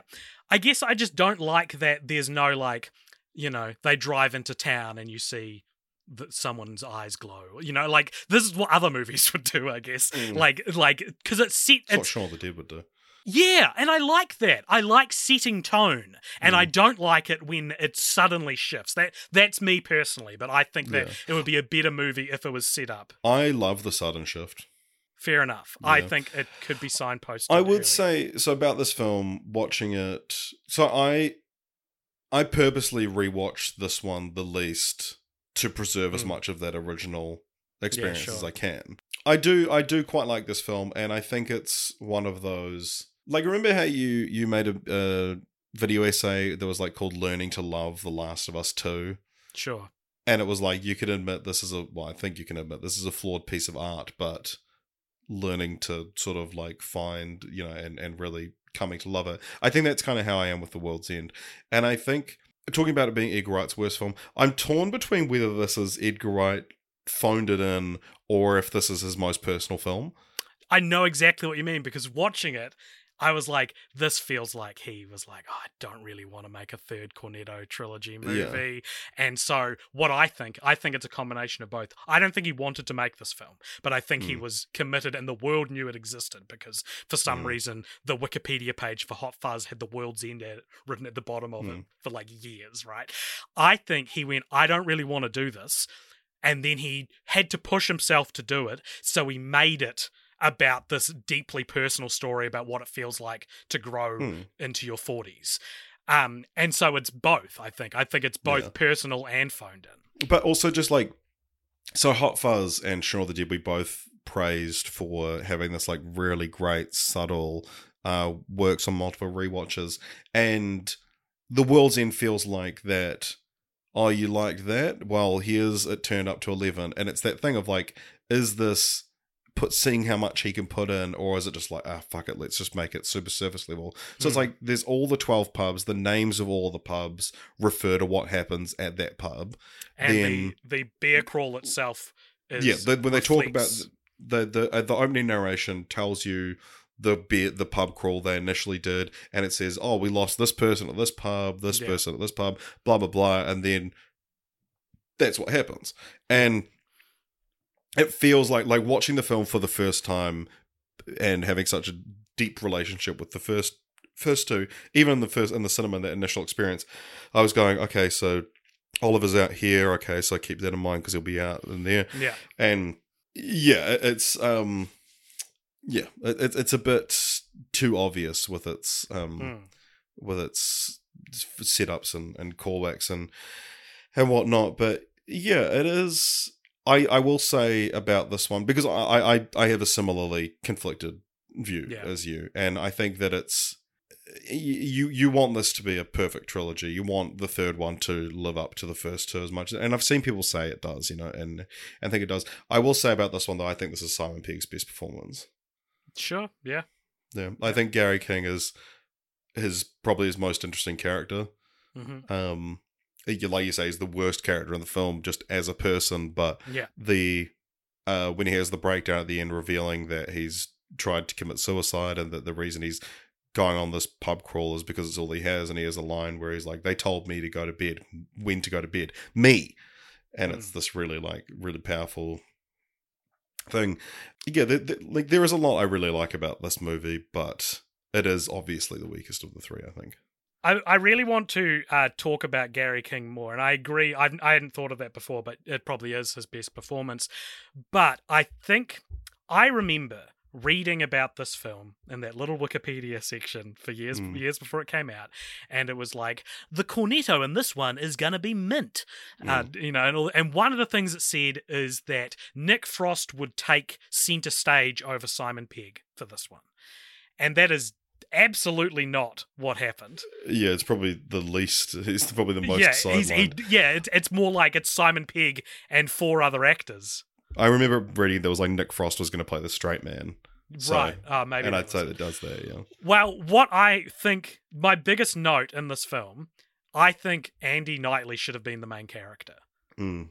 I think it would have been way better if you have a story about like when you have grown up, but you do have these yearnings for the past, and your asshole friend is influencing everything you're doing, but he's right. He's right. The town has changed, And I thought of something that this would be really funny to bring up because I know it's a movie that you don't like, but a really good example of a movie that does this is a Kiwi film called Two Little Boys, which stars... Love that movie. Really? I thought you hated it. I don't remember saying that. Oh, okay. Sweet. I love it. I thought you hated it. No, really? Genuinely, I thought you hated it. Oh, no, I love it. It's probably one of my favourite Kiwi films. That's so interesting. I don't love it. I don't hate it, but... So it stars Brett McKenzie from Flight of the Conchords, who I've met twice in one weekend. And it also stars, what's his name? Hamish Blake. Hamish Blake from the Australian talk radio. Yeah. And it's about a couple of friends who the more innocent one accidentally runs over and kills someone, and the movie is the two of them trying to hide the body over the course of a few weeks, right? Yeah, I actually don't like the grisly tonal shift in that movie. It's the thing I don't like in it. What I liked, and this is spoilers for a movie that I doubt anyone is running out to see anyway, what I like about that movie is that toward the end, you start to realize this is not a two-protagonist feature like the title would suggest. This is actually like Brett McKenzie's character is the main character. Hamish Blake's character is actually the villain. And the resolve at the end of the movie is that Hamish Blake agrees to take the blame. He's like, I did it. I ran over the guy. He goes to prison, and the agreement they reach is Brett will visit him in prison every weekend, right? And so it satisfies both parts. Like, Brett gets to be free, which is what the audience wants because he's the innocent one, but Hamish does it because he loves his friend to the nth degree that he'll go to prison for him. And it's a really satisfying conclusion, I think, to a mostly forgotten movie I saw once 10 years ago. And I think that is what would enhance The World's End so much, because you can even keep the ending. The ending of this film's great. The ending of this film is the world ends, the world's end, the world ends, and the last scene is in a post-apocalypse, and Gary King is walking around with the teenage replicants of his best friends, and they like go from pub to pub, stirring trouble, right? And it is what Gary King wants, and Nick Frost's character is able to settle down with his wife, and things are a bit bittersweet, but it's the end of the world, right? And I think that ending would be better if Nick Frost was the main character in this movie, because then you've got a more like you've got the normal character has like more of a satisfying ending, and then you've got this crazy sidekick character has this crazy sidekick ending. And I think it's such a massive mistake that Nick Frost is sidelined for so much of this movie. Yeah. It is interesting that, I knew this one would garner the most discussion. I mean, because I had a 10-minute story to tell about it. But, it is a super interesting movie, and it is... I can see why Edgar Wright would think it's their best as well. Yeah, I can see that as well. Yeah, it is a super interesting thing. And I wonder if, because I think Shaun of the Dead hit us both different watching it now, totally. I wonder if The World's End will hit us different in 10 years' time. That's the other thing I wanted to say is the climax of this movie is the surviving characters, which for some reason isn't just Simon Pegg and Nick Frost, it's Paddy Considine as well, which is like, what? Surely it just should be the two of them are the ones left alive by the end. They have a conversation with the alien network, voiced by Bill Nighy, where they, and like, this is like, I'll accept that this is just me not responding to the film and not a flaw in the film. The thing they're arguing about is like, the line I was thinking of. Sorry, yeah? it was "fuck off back to Legoland, you cunt." the sort of message of the film is just something that I don't care about or relate to. Like, this is a better This Is 40 than This Is 40, right? Like, this is a movie about being at the edge of 30. And that is something I'm yet to experience. And maybe I will watch this movie in 10 years and it'll hit me harder. But I just don't care. I don't relate to this conversation, this like bleeding heart like message this film has about getting older. I think it feels like it's saying not that much. It feels like, I don't know. I just think that it's less relatable than the other two. And it's less to me, creative. A 29-year-old. Yeah, it's less innovative. I don't know. Yeah, one thing that's interesting, I remember like, because obviously there's a list of things that the third film in the trilogy had to include: a fence gag, a cornetto, lots of blood, Bill Nighy, and I remember telling people, like, my little tease for the film was like, there's maybe no blood in the film. There's a little bit of blood, but it's like bruises and things. Yeah, but there's maybe no like what's the word? Excessive blood, and there's no cornetto, and Bill Nighy doesn't appear in the film. It's like, what? But it's like they subvert all this thing. Bill Nighy appears in a voice-only role. I would hate if you told me those things. I'd be like, these are spoilers. These are blatant spoilers. There's it's super gory, but it's always with this ink, and then the cornetto appears as a rapper only. And like, I'm intrigued by that idea, and I'm sure writing it, it's like, what if the third one didn't have the blood or ice cream? But like, the cornetto thing, I'm fine with. The lack of blood is just like, I don't know. It feels sanitized. It feels like you could take out the offensive language, and this one would only be like M. Because the blood is blue. And I think that's an integral part of the first two films that is missing from this one. I will say I'm annoyed that the color scheme for the blanks was blue, not green. Yeah! It should be green. Yeah. So, I don't know. I think that I remember seeing this in cinemas, and I remember me and my friend Johnny, who Johnny was the guy I shared Hot Fuzz and Shaun of the Dead with in high school. I thought I was. I didn't know you in high school. I went to see it with him, and we were both super excited. I remember standing next to him in a urinal after we'd watched the film, and Johnny just went, "Oh yeah, nice penis." No, he said Shaun of the Dead's better, or Hot Fuzz is better, and I remember just being like, "Yeah, it really is." And like, this leads me into something I've talked about, I think, on the most disappointing films of 2021. I don't know if I like Edgar Wright movies that much. Because I think he's a brilliant director, but that does not necessarily mean I like his films. And for all the clout he has with 29-year-old white men with beards, like, I wonder if actually I love Hot Fuzz. I have a complicated relationship with Shaun of the Dead. Yeah, it's your own fault, though. No, but okay. I'm still saying I don't know if I like his movies. I don't like The World's End that much. Scott Pilgrim, I feel like it was underwhelming. I like it, but it's not as good as like I think I wanted it to be. I didn't really like Baby Driver, and I didn't really like Last Night in Soho. So really, it's just he made one movie that is my favorite movie, and I don't know. Like, I would say my Edgar Wright relationship is like, love Shaun of the Dead, Hot Fuzz, one of my favorite movies of all time. Love Scott Pilgrim, like World's End. Didn't love Baby Driver. Really liked Last Night in Soho. I thought you didn't like it. Oh, it was me who didn't like it. Yeah, I don't know, because we look so alike. Yeah, I get confused sometimes. Yeah, I guess like, this is like this was a realization I had recently where I was like, do I actually like Edgar Wright? And yeah, I think I like him. I like his directing style, as as mimicked as it has been over my career. But I don't know if I like his movies that much.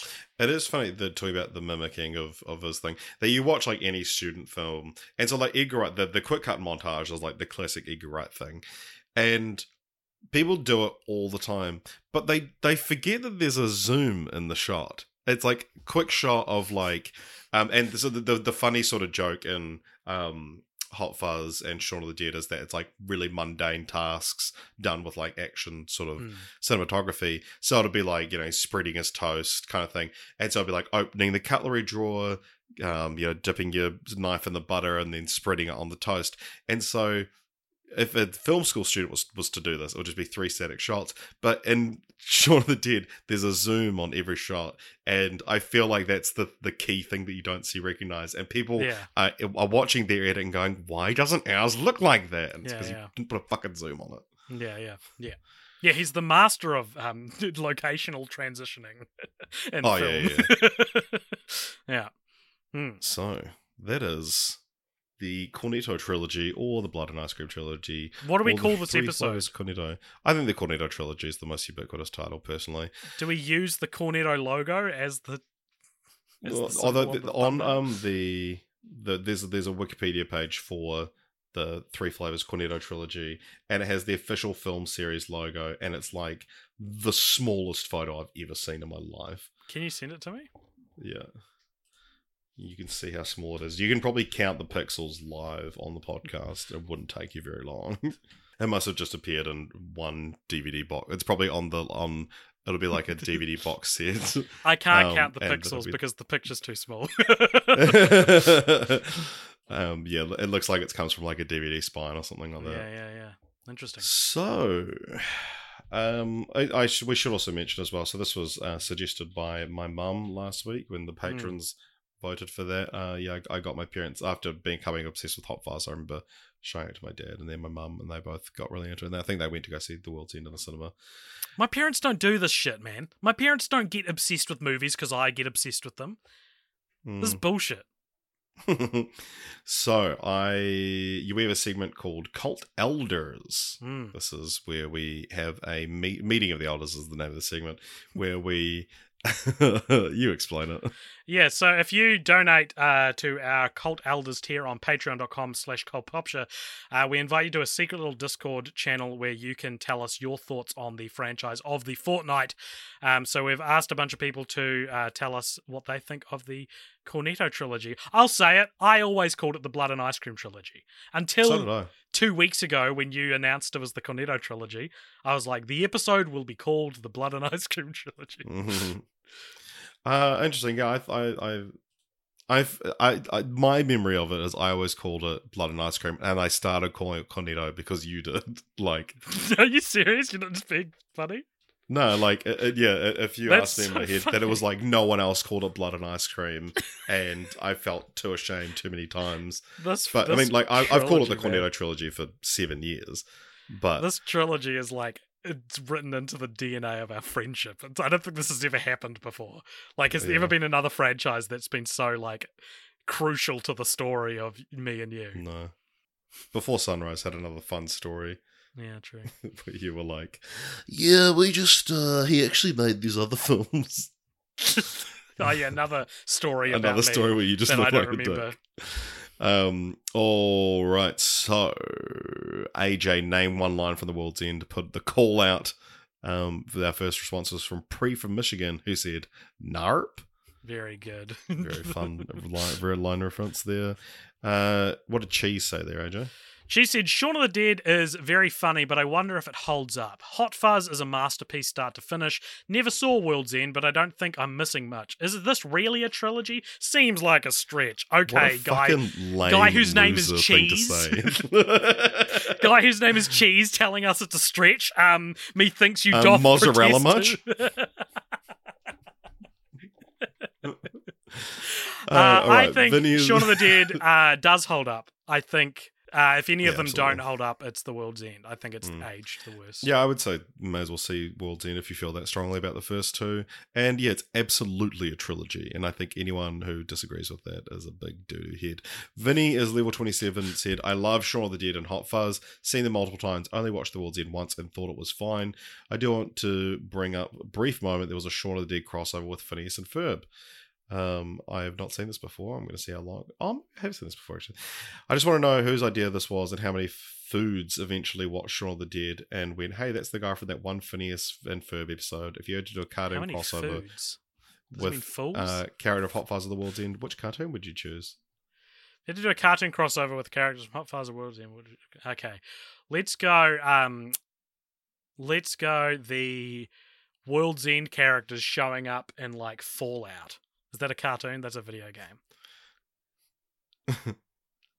Or maybe the Hot Fuzz characters showing up in like Brooklyn Nine-Nine.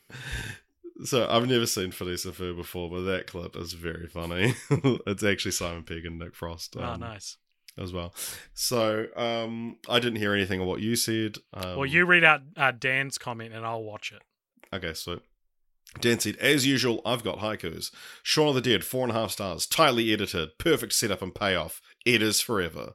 Hot Fuzz, 5 stars. Perfect editing. Perfect quotes. Foreshadowing. I'm not made of eyes. And The World's End, 4 stars. When I first saw this, wasn't drinking at the time. This time, this one hurt. All right, I've now watched the Phineas and Ferb clip while you read out those. Were they good? How were they? How were the haikus this week? Fantastic. Best haikus I've ever read. Cartoon crossover, I would have Gary King appear in Jimmy Neutron. Nice. Bliss My Dog, but it's spelled backwards, says, years and years ago, I started watching Stuart Ashens on YouTube. And for the longest time, I was always perplexed at the similarities between one of my favourite YouTubers and Simon Pegg. Many times, I'd see one of these films in passing and have to do a double take. No, they aren't related, but they certainly do look like they could be twins. I'll include a photo below so Richard and AJ can judge for themselves. There's a photo of Ashens that he's included, and then Cheese very helpfully posted a GIF of Simon Pegg below. I would say there is a passing resemblance. I don't think. Yeah, if you're stupid and have face blindness. don't say that. I can see it's clearly just the goatee. It's the haircut that is doing a lot of the heavy lifting. I would say it's. Bliss My Dog has said, please describe him as best you can. This non-visual medium. I would say imagine H Bomber Guy, the YouTuber, but with a goatee. Do you know what's actually doing a lot of the heavy lifting is the photo he's posted looks like the backdrop is from Shaun of the Dead. Yeah. Like it's like a skip in the background and like a dirty old brick fence. Yeah. Bliss goes on to say, anyways, I watched Shaun of the Dead a few years ago. I certainly enjoyed it, but I found Pegg's character to be a bit insufferable in retrospect. Caring more about his bloody pub as the end be all safest place in the world, oh my. Other than that, I recall liking the film. Do you think Shaun is an insufferable character? No, I think he's sufferable. I think it's Ed that's the one. It's about freedom from those who pull you down. They continue, I actually just finished watching Hot Fuzz. For years I heard of it as the perfect screenplay and everything as a payoff, and I guess, sorta. Most of the stuff gets paid off all at once in the usual suspects twist ending, which I don't think is true. But I felt it was a bit of a letdown compared to what I've heard. I will say that the third act really packs the heat. Hence, it's my favourite of the two I watched. And they say they didn't watch The World's End. I'm so glad Bliss has said this because it reminds me of something I did want to say, is that I'm starting to, as I have been experimenting this year with like filmmaking and trying to like find my own voice, which is not something I've talked about a lot on the podcast, but maybe that could be a fun discussion to have. One thing I'm discovering that I really fucking love in movies and that I've tried to replicate in at least some of the films I've made this year, some of the short films I've made, is I really love like action-packed, satisfying conclusions to stories. And I think, and watching Glass Onion and Knives Out as well recently, the reason I love those movies so much is because they have really satisfying final acts. I reckon Hot Fuzz has the longest satisfaction I've ever felt. Yeah. Like, the satisfaction of Hot Fuzz's ending is 35 minutes long, whereas usually I'm talking like a 10-minute scene that makes you go, fuck yeah. Like, I think that the final act of Hot Fuzz is so goddamn fun, and it doesn't let up for so long, and you end it just being like, what a thrill ride that final act was, you know? Yeah, my advice to Bliss My Dog would be watch Hot Fuzz again, because if you're just going, oh yeah, I guess the payoffs were there, it's like you didn't watch it closely enough. Like, it's such a rewarding rewatch. Watch it with a commentary, watch it with a trivia track on, and totally. then watch it again. You'll pick up more stuff. It's so tight. It's so clever. Paul Hill finally said, although I've followed Right since Space first aired, I watched World's End for the first time this week. The opening felt like studying for an exam. So many names and places which would inevitably be important later, sort of what I touched on earlier. Being part of a thematic trilogy does World's End no favors. It's a perfectly good film stuck forever in the shadow of two masterpieces. Yeah, that's a good way of putting it. Yeah. It's the opening of that film is like, just because you know what's coming, it's like, yeah, all right. Meeting adjourned.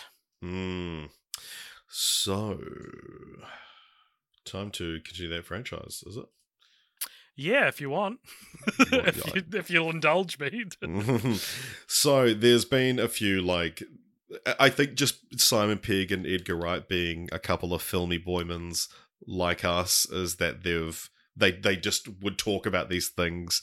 So they say, oh, there's ideas that have been thrown around for sequels to these films, but not necessarily, anything substantial. I've never believed anything they've said. Yeah, one of the ideas that was thrown around was From Dusk Till Dawn, which is clearly just they thought of the title. It would be Sean and Ed battling vampires. They did and talk was about that referenced in Into the Spider-Verse? Yeah, that's right. Yeah, there's a poster for it in Into the Spider-Verse. What a crazy reference to put in a movie. Yeah, there's also there's a poster for Clone College. A sequel to Clone High, but that's a Lord and Miller reference. But yeah, they talked. Simon Pegg has said that there were some ideas, now shelved ideas, for Hot Fuzz. They said that the idea of a sequel was put forward, which would be a Crocodile Dundee style reversal of having Danny in the big city. And they also talked about a spin-off with the Andes. But then they say they're done with that. The title for Hot Fuzz 2, have you got that written down? No, I haven't. I remember reading years ago, and obviously this is a joke, but they said it would be called Hot Fuzz Pigs in the City. Yeah. A parody of Babe 2, Pig in the City. Yeah. And also Simon Pegg has said that he'd love to play Gary King again. He said, I really, really loved playing that character, and Edgar and I tend not to dwell on the past. We don't do sequels to our movies because we always just want to keep things moving, do different things, and people always ask us about sequels and we always say no, and I think that will always be the case, but an imaginary kind of scenario where we did a sequel, I would definitely do a kind of post-apocalyptic World's End sequel with Gary off in the wilderness with his blank friends fighting. Well, I guess I don't have a continue the franchise then, Richard, because Simon Pegg already said my idea. Oh, wow. What was your idea? Well, like, I was going to be like, From Dusk Till Dawn, talked about a lot. Hot Fuzz Pigs in the City, talked about a lot. The World's End never got any, no one's ever pitching World's End sequels, despite the fact that it's the one that invites a sequel the most. Certainly far more than Shaun of the Dead. I can't imagine returning to Shaun of the Dead. Let's say it's a Telltale game, a World's End Telltale game, and it's called The World's End: The Beginning, right? And it's because I remember my first criticism. I remember my first criticism coming out of The World's End was like, it ends at the most interesting point, and I do wonder. Like, here's my theory, right? Edgar Wright feels obligated to write a third Cornetto trilogy film. He fumbles his way through a script for The World's End, which is very derivative of Hot Fuzz and Shaun of the Dead, and to make himself interested in it, he puts what he's caring about at the time and what he's thinking about the time as the thematic backbone of it. Then he gets to the end, right? And he writes about this post-apocalyptic wasteland where Simon Pegg is walking around with a bunch of blanks or robots following him, and he hands the script in, and he goes home that night and he thinks, fuck, that's where the movie should have started. Because I think one thing that would have made this film stand out was like a really distinct setting location shift from the other two. And if it's post-apocalypse, I think that would be, it could still be a pub crawl movie, but in the apocalypse, you know? Like, right, yeah. I feel like I bet it. I bet you he finished that script and got to the end, and part of him was like, this is where it should have started. My continue the franchise is I like the idea of, I don't know if this is what they intended, but I always like the idea of From Dusk Till Dawn just being that, like, you like do a reset of where the characters are at the start of the film, at the start of Shaun of the Dead, but now vampires is the thing that comes in. And maybe you make Ed the main, well, I mean, it wouldn't make sense because it's in the title, but or you could like Dawn of the Ed and then remake it, but now Ed's the main character. And so then I spent ages trying to think of like other pun titles to do the same thing for like Hot Fuzz and World's End, of like what other thing could I like reboot the story with. But then I had what the idea I had was that you remake the films but with like a protagonist roulette. So okay, instead you remake the starring the same characters, but you remake Shaun of the Dead, but now it's called King of the Dead, and it's what would happen if zombies invaded Gary King and all his compatriots. You have a very similar movie to The World's End. My second one was it's called Hot Shaun, and what if Shaun was thrust at the forefront of a police department in a small town that was committing all these murders. And then the final one is The World's Fuzz, which is Nicholas Angel and Danny Butterman going on a pub crawl when these blanks take over everything. I like it. That's awesome. Great job. Does that bring us to the end of the No, we've got to episode? rank it. We got to rank it! Richard, I beg your pardon. We got to rank this shit. If you go over to letterboxd.com/cultpopshow, you'll find that we've made a list of every franchise we've ever covered. And we're going to rank this in amongst the, how many, 160 odd other franchises. 166 other franchises. Okay. All right. So, what are we thinking? What are you thinking? I don't know, pub? I know. Pub? Hey, that weren't me. That weren't me. So, I'm not made of stone. I'm willing to acknowledge we should rank this relatively high, but how high are you thinking? I've got below Three Colors Blue, above Back to the Future. Really? Below Back to the Future. Really? You think below this is better Mission than Impossible? I reckon like. I think it's better than Child's Play. I guess the accumulative wealth of them all is better than Child's Play, but I think Child's Play is maybe a better franchise, but also how do you even compare this? Yeah, right. It's going in at number 10, just above Child's Play, below Scream. Sweet. There we go. That is the ranking done. Now it's time to reveal our next franchise. And AJ, how are we doing that this time? Well, Richard, the next film franchise fortnights will be our final film franchise fortnights for the year. We'll be back in the new year, but this will be the final 2022. The final of the 2022 season. And our shortest season yet. Yeah, because it's Christmas time, I've made us a little special thing, Richard, and it's called Xmas Roulette. Emphasis on the X, aka emphasis on 10. I thought we were going to have a guest. We're going to bring on guests who we've previously dated. No. Thank God. There are very few Christmas franchises that we either haven't covered or, due to podcast law reasons, will not cover. At least not yet. That have Christmas in them. Right? Yeah. Last year, I think our Christmas franchise was Frozen. So just to give you an idea of how far we're stretching the definition of a Christmas franchise. Winter. So I've got a list here of 10 franchises that either have a Christmas, or at least one Christmas-themed movie in the bunch, or they are set in the snow, or one of them is set in the snow. And there's 10 of them. So I want you to give me... List. Exactly, which is why I actually want you to not even use the random number generator. Wow. Or you can if you want. I guess it doesn't make much of a difference. Or do you want to just pick a number out of 10? I'm gonna roll a 10-sided dice on. That's Google. a great idea. All right. 10.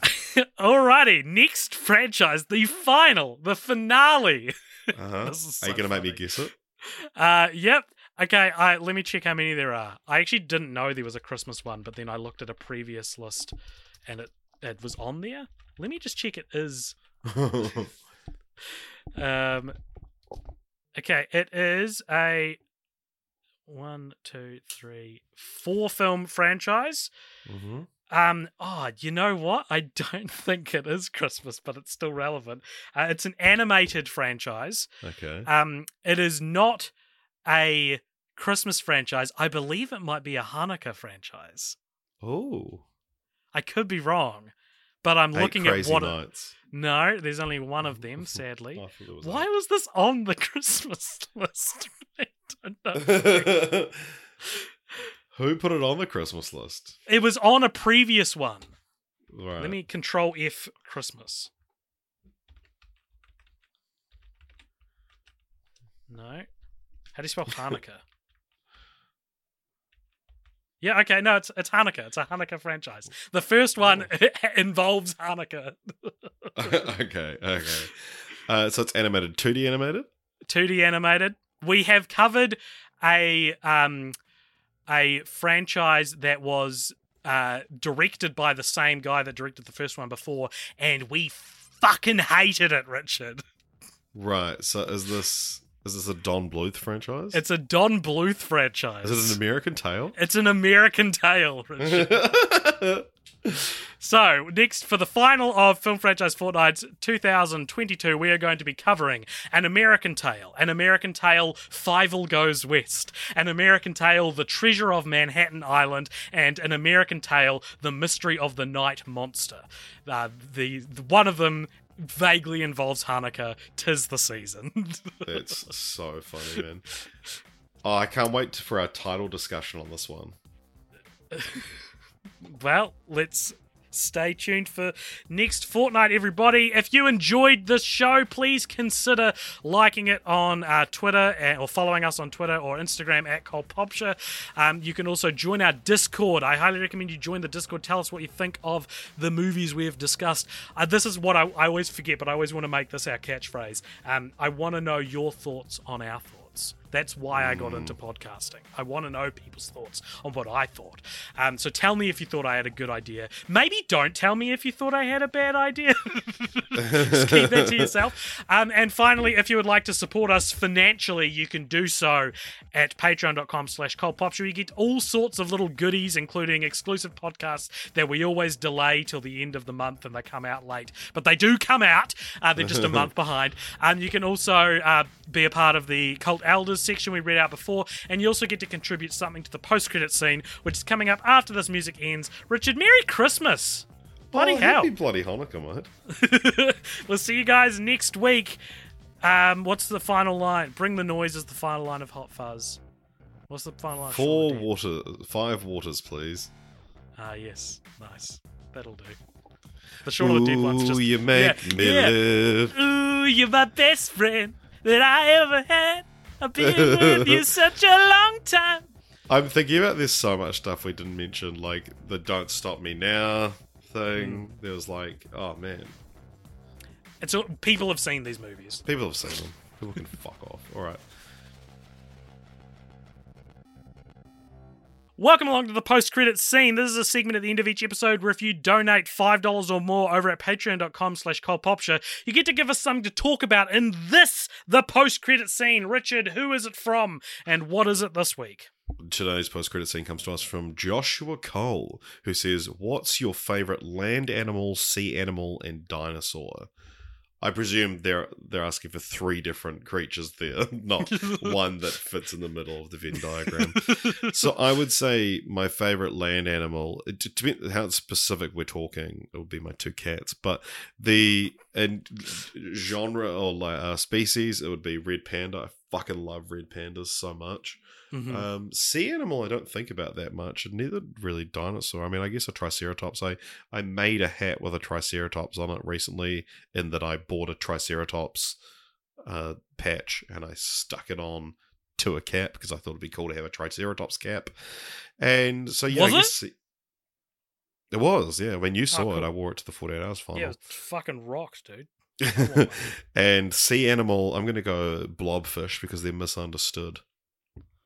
Ah, that's very sweet. I'm going to go an elephant, my favorite land animal. I so desperately want to meet an elephant in my life. I think that. Oh, bro, I've met an elephant. I know. You've told me. And then I said your nose hairs are too long. I don't know. I just think that they're so beautiful and intelligent. Real long. I remember it so specifically. Well, speaking of long things to do with noses, elephants have fucking long ass noses. So that'd be my favorite land animal, closely followed by a rabbit, which is just my childhood favorite animal.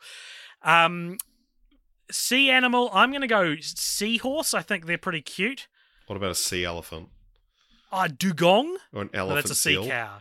Oh, yeah, all of those. Fuck yeah. And my favorite dinosaur, let's go Stegosaurus.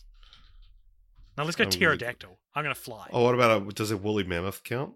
No, it doesn't count as a dinosaur. You just have elephants as all of yours. Oh, yeah, fuck yeah. Yeah, that's my fucking answer.